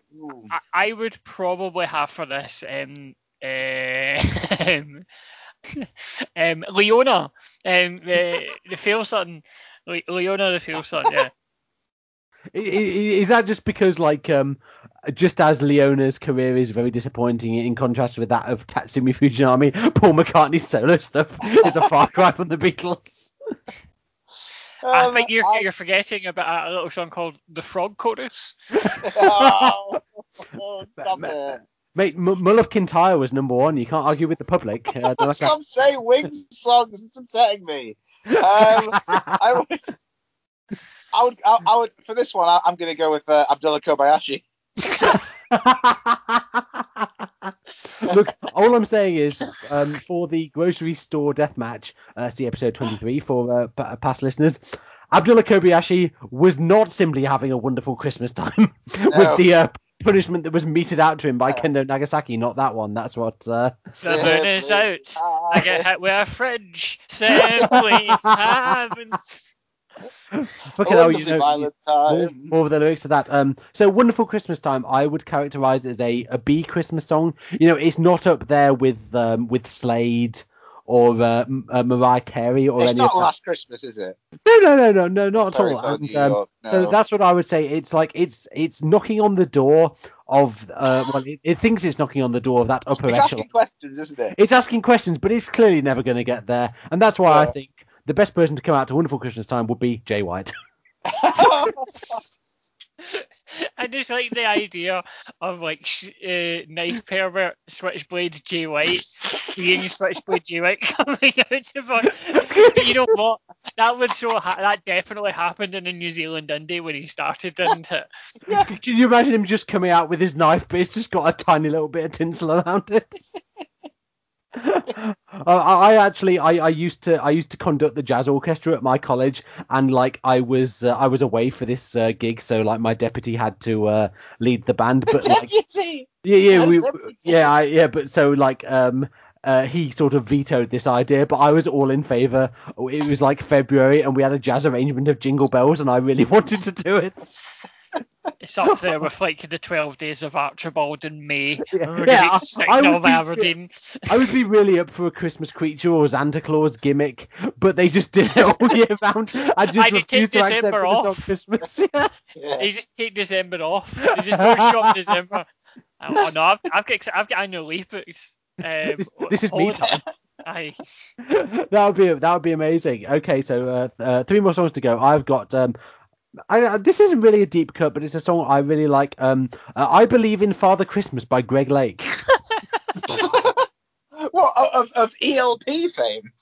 Yeah. El Phantasmo has done a Christmas song, and I think you have to have El I don't even think I know Phantasmo. that one. okay, well, like Emerson, Lake and Palmer were fond of I say classical illusion. This is not an illusion. It's like 2/3 of this song a is classical just illusion. yeah. They Entire like. albums. Yeah. Oh yeah, exactly. But like 2/3 of this song is just filched from Troika by Sergei Prokofiev. Like there is very little individual thought in this. So Emerson Lake and you know, I don't know. El Phantasmo. El Fuck it, Phantasmo. I don't know. Don Fuji.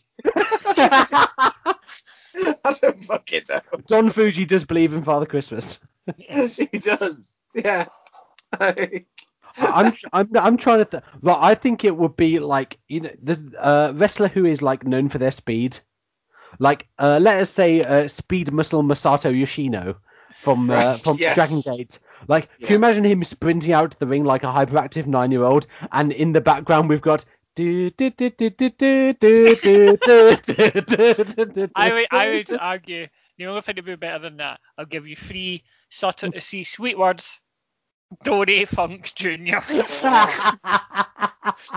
2020 era Dory Funk Jr. coming out. Jesus. Dory Funk was actually 50 years old when Sergei Prokofiev wrote his first symphony, so that's quite apt. He actually retired him. Dory Funk 20 Prokofiev and King Tut's. Sergei Prokofiev versus Dory Funk Jr. Loser can no longer compose orchestral music in Comrade Stalin's Soviet Union. Of course, Paul. I can't believe Prokofiev lost that one. So, I know, it's a fucking fix. Okay, penultimate song. Very, very famous one. By the way, like I know, like people from other countries listen to this show. Americans or people from other countries, tweet at us, because I genuinely don't have a fucking clue what you listen to at Christmas apart from Mariah Carey. Because there's a film called A Christmas Bing Story. Crosby? Yeah, Bing Crosby. I guess there's a film called A Christmas Story, which every Yank seems to watch at Christmas, and no cunt in this country's heard of it. It's right-wing jingoism. That's what they listen to at Christmas. Yeah. Do tweet at us, any Americans, like, what are the famous Christmas songs? Because, like, you know, I know you might have heard of Paul McCartney being like a fairly famous musician as it goes, but like Greg Lake might be a different ask.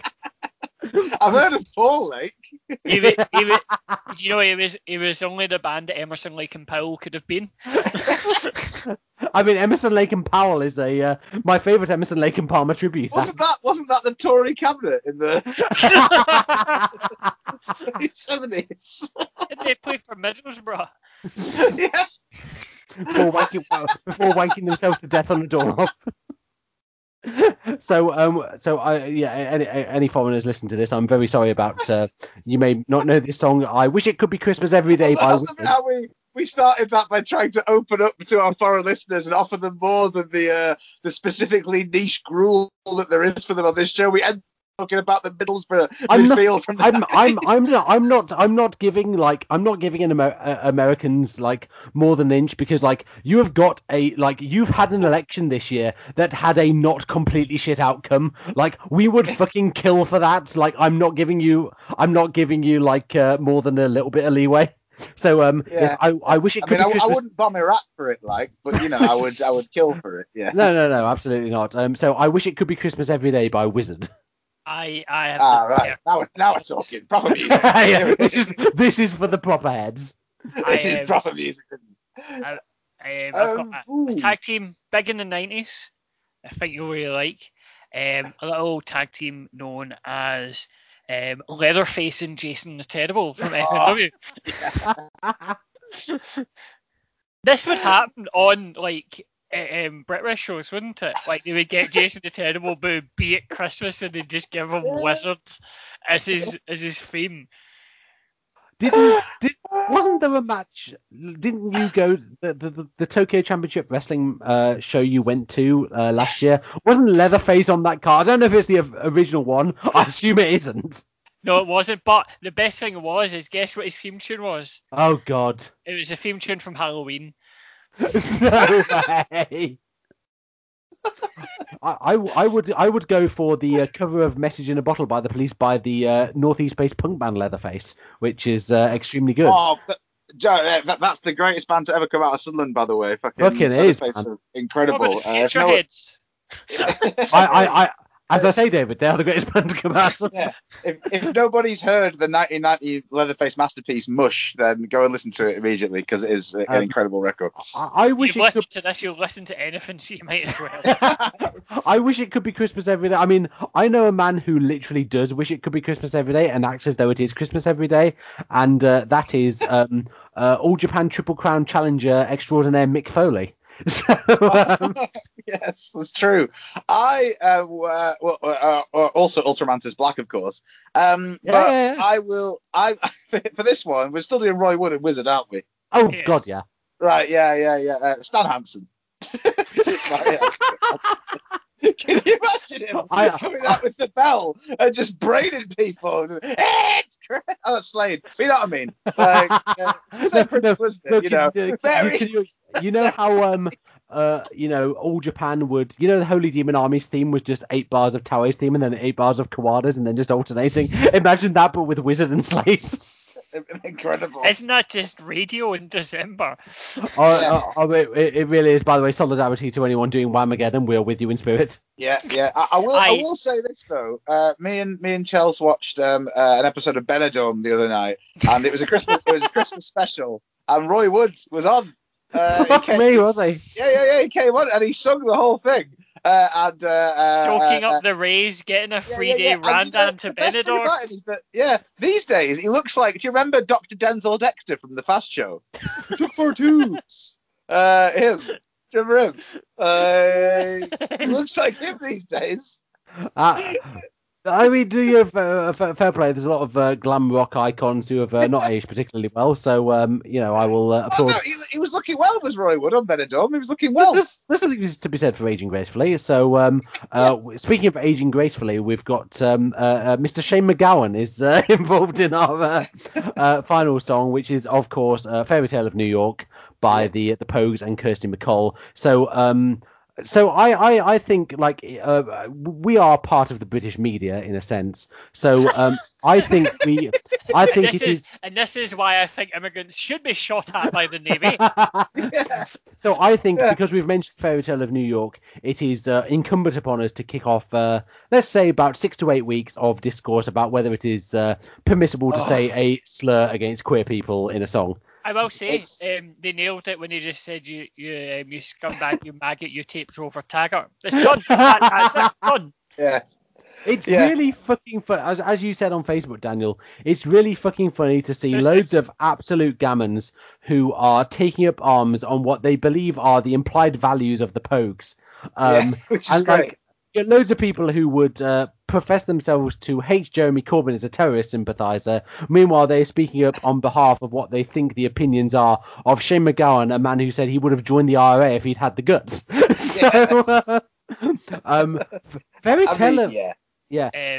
Tale of New York. I would let's go for a mixed tag team. I would say, I would think just taking part of Tokyo Joshi and DDT family, I would say, and I think it was Ultimate Party last year, they tagged against Kenny Omega and Riho. So, and that would be Miyu Yamashita and Antonio Honda, because I think they were a good combination that complemented each other very well. And just like Shane McGowan, Antonio Honda has tweeted some extremely questionable things. So, I have my answer for this. all right, go on. It's Akebono and Ryota Hama, clearly. I've said it for every Right. question. Which one of them is Shane McGowan and which one of them is Kirsty McCall? Now then. Yeah. I would say Akebono would be Shane McGowan and Ryota Hama would be Kirsty McCall.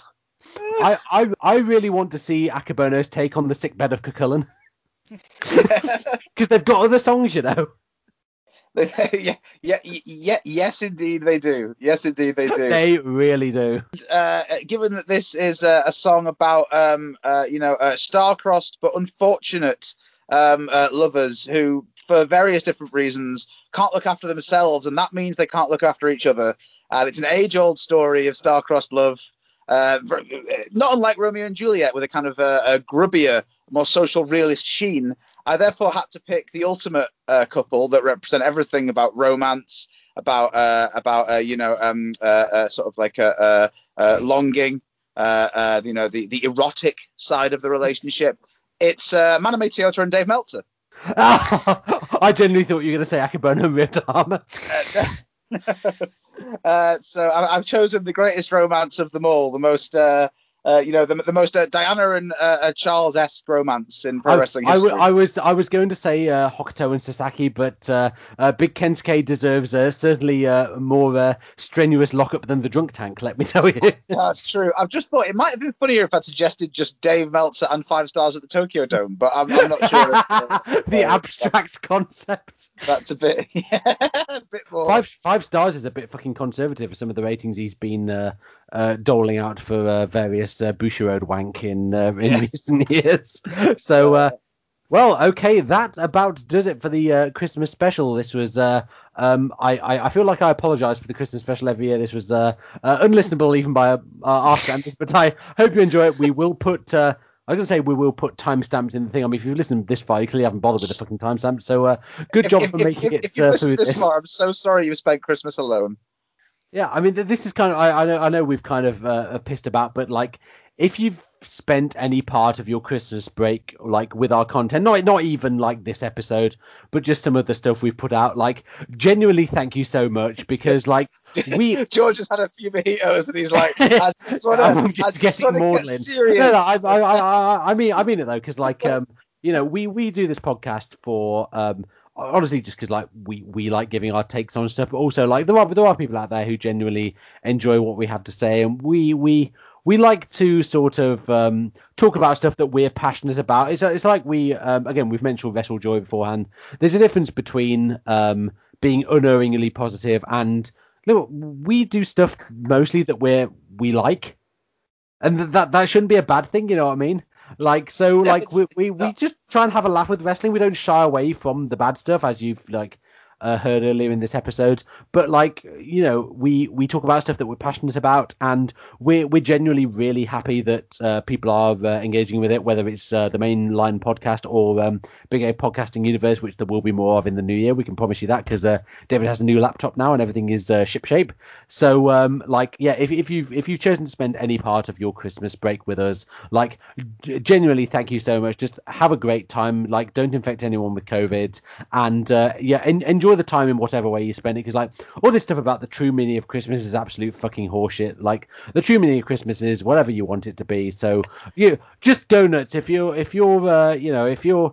don't tug off on Zoom, but other than that, just enjoy Christmas in the way that you like, and like God bless you, seriously. Chuck, God bless you. God bless Robin Hood. Chuck, go mental. Chuck the roses in with the Quality Street. Have a root around. That's just playing God, Daniel. Yeah, as long as you don't put the wrappers back in there, which I do sometimes. I must say, when I've got my own chocolates in front of me, But yeah. That's have a very Merry Christmas. I'm afraid that is stem cell research to me, and I will not countenance it. So yeah. Generally, like Merry Christmas from all of us at the Puro Puro podcast. As far as what we're doing in the new year, all of us will be much more sober than this when.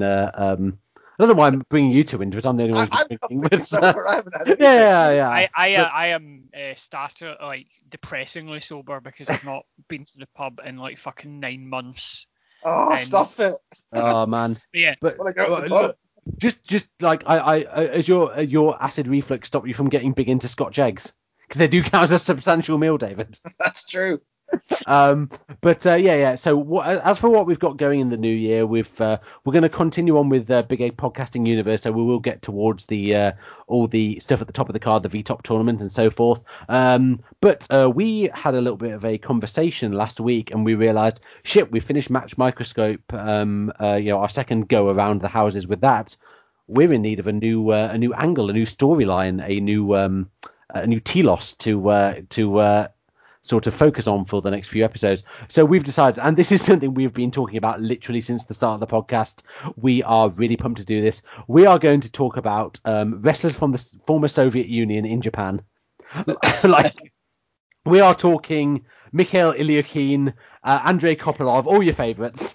And they'll all be signing autographs. Yeah, but yeah, we're going to talk about Russian wrestlers in New Japan in the late 80s at the famous Dome show in 1989, which was the first wrestling show to ever take place at the Tokyo Dome, and then what those performers started doing in UWFI and rings and things like that, and then we're going to have a final episode on what Russian wrestlers are doing in Puro nowadays, because they're still about, yes, we will be talking about Vladimir Kozlov versus Jerome Labana in IGF.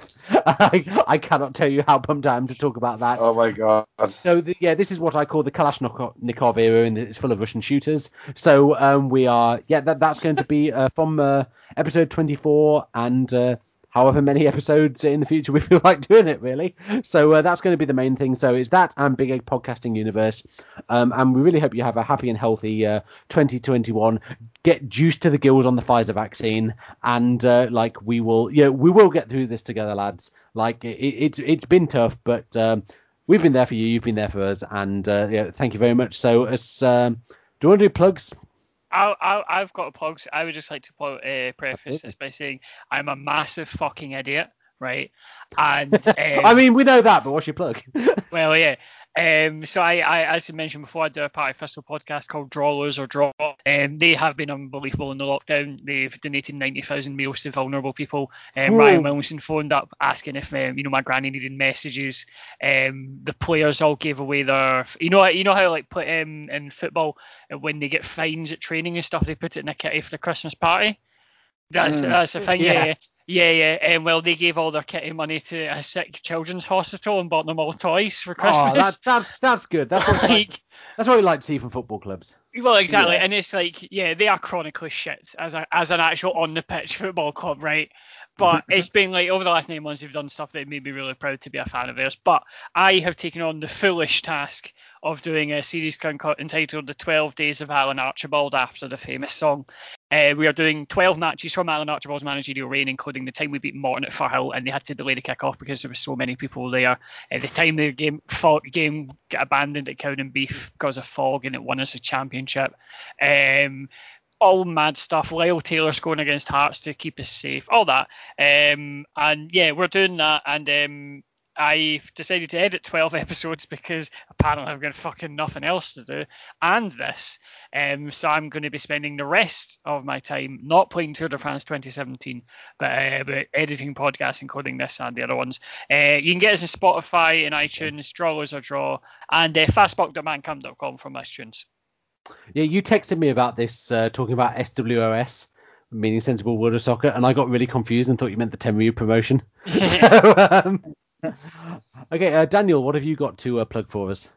Just the usual. You can get me on Twitter at Twilight Fur. You can read my writing at twilightfurnitures.com and various other places. By the time this is out, might have another article out in New Socialist. You can get my music at handlinglament.bandcamp.com. And every 2 weeks, I am on the Neon Hospice at different times across the weekend, playing 2 hours of weird and unusual music. That's about it for now, I think, from me. I mean, I do read New Socialist in general, by the way, because it's a great publication. There's really not a lot of left media in this country.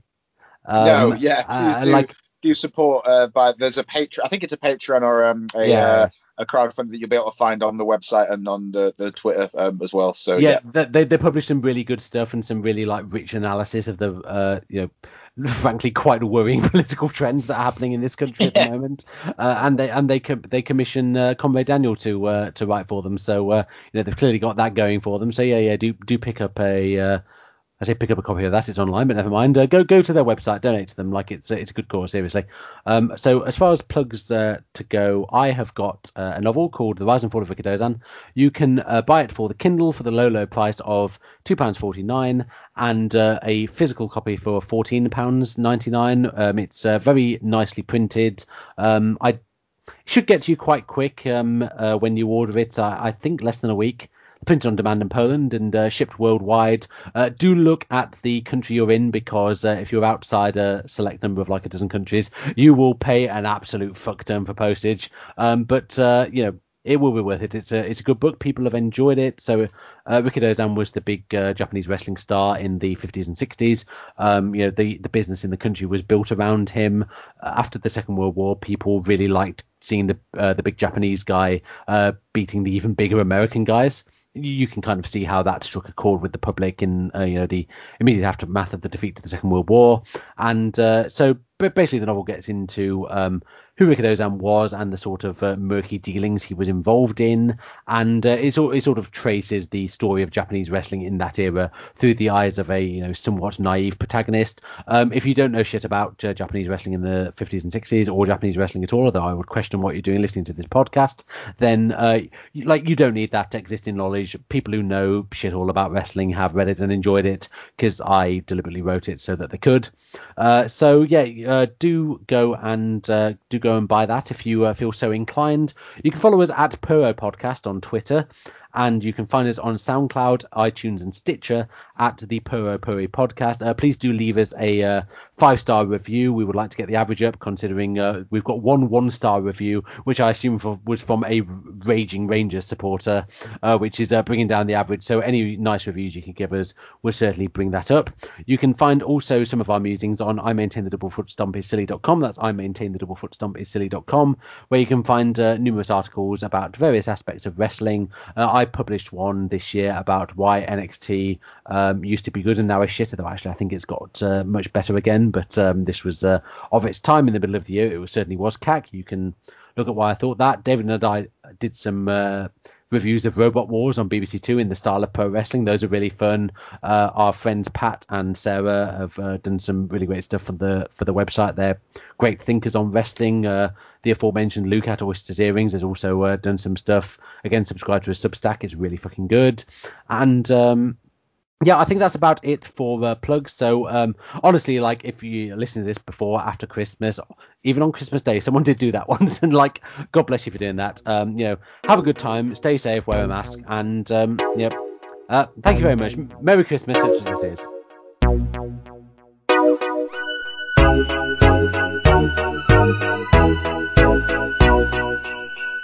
The moon is right. The moon is right.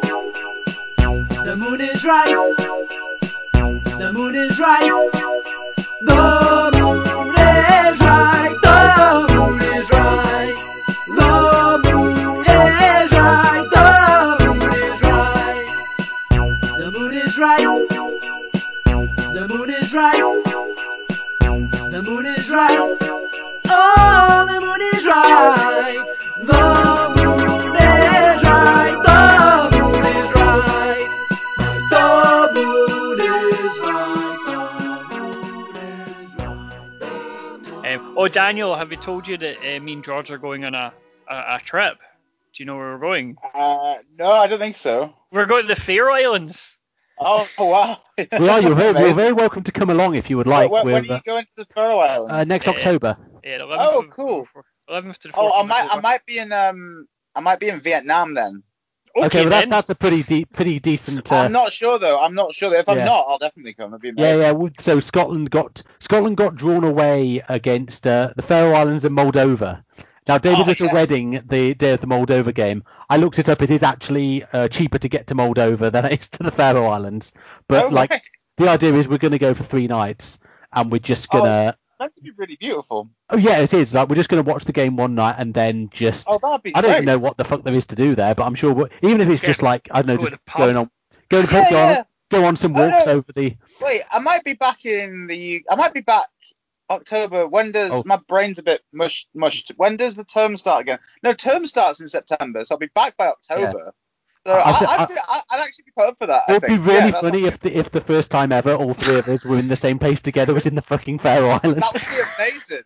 That would be so good. That'd be such a good story. I looked it up and there is I think the direct flight to Edinburgh has disappeared from Edinburgh has disappeared for some I reason. think they've maybe taken it off. Like, I don't think it's sold out. I think they've genuinely just. There was one island. There was one airport in the Faroe Islands. It is 17 miles from the capital on a different island. But yeah, you know who spends a lot of time in the Faroe Islands, David? Well, I think our mutual friend, I don't know if you know him particularly well, but our mutual friend, who's also a mutual friend of Jackson's, the head of programming at London's Cafe Otto and former Glaswegian DIY promoter Fielding Hope. I have a friend who, whenever he works in the rigs and whenever he's not in the rigs, he just goes hiking in the Faroe Islands. That's all he does. And it sounds great, but yeah, I'm surprised. Okay, is he part of the G Festival? Is that maybe why? No. The reason that he spends so much time in the Faroe Islands is because his girlfriend is Faroese. Oh wow, that's very good. Yeah, and I think her parents are like members of the Faroese Parliament or something. Well, I assume everyone's members of the Faroese Parliament. Yeah, something completely random like it's that. One of these parliaments that like dates from the time of the Vikings. Yeah, I played a gig in London or whatever, and I was just like chatting to Fielding, who was the promoter, and he was wasn't there a Faroese keeper who played for your lot a few years ago? Oh, yes, there was. I can't remember his name though. Our lot as well.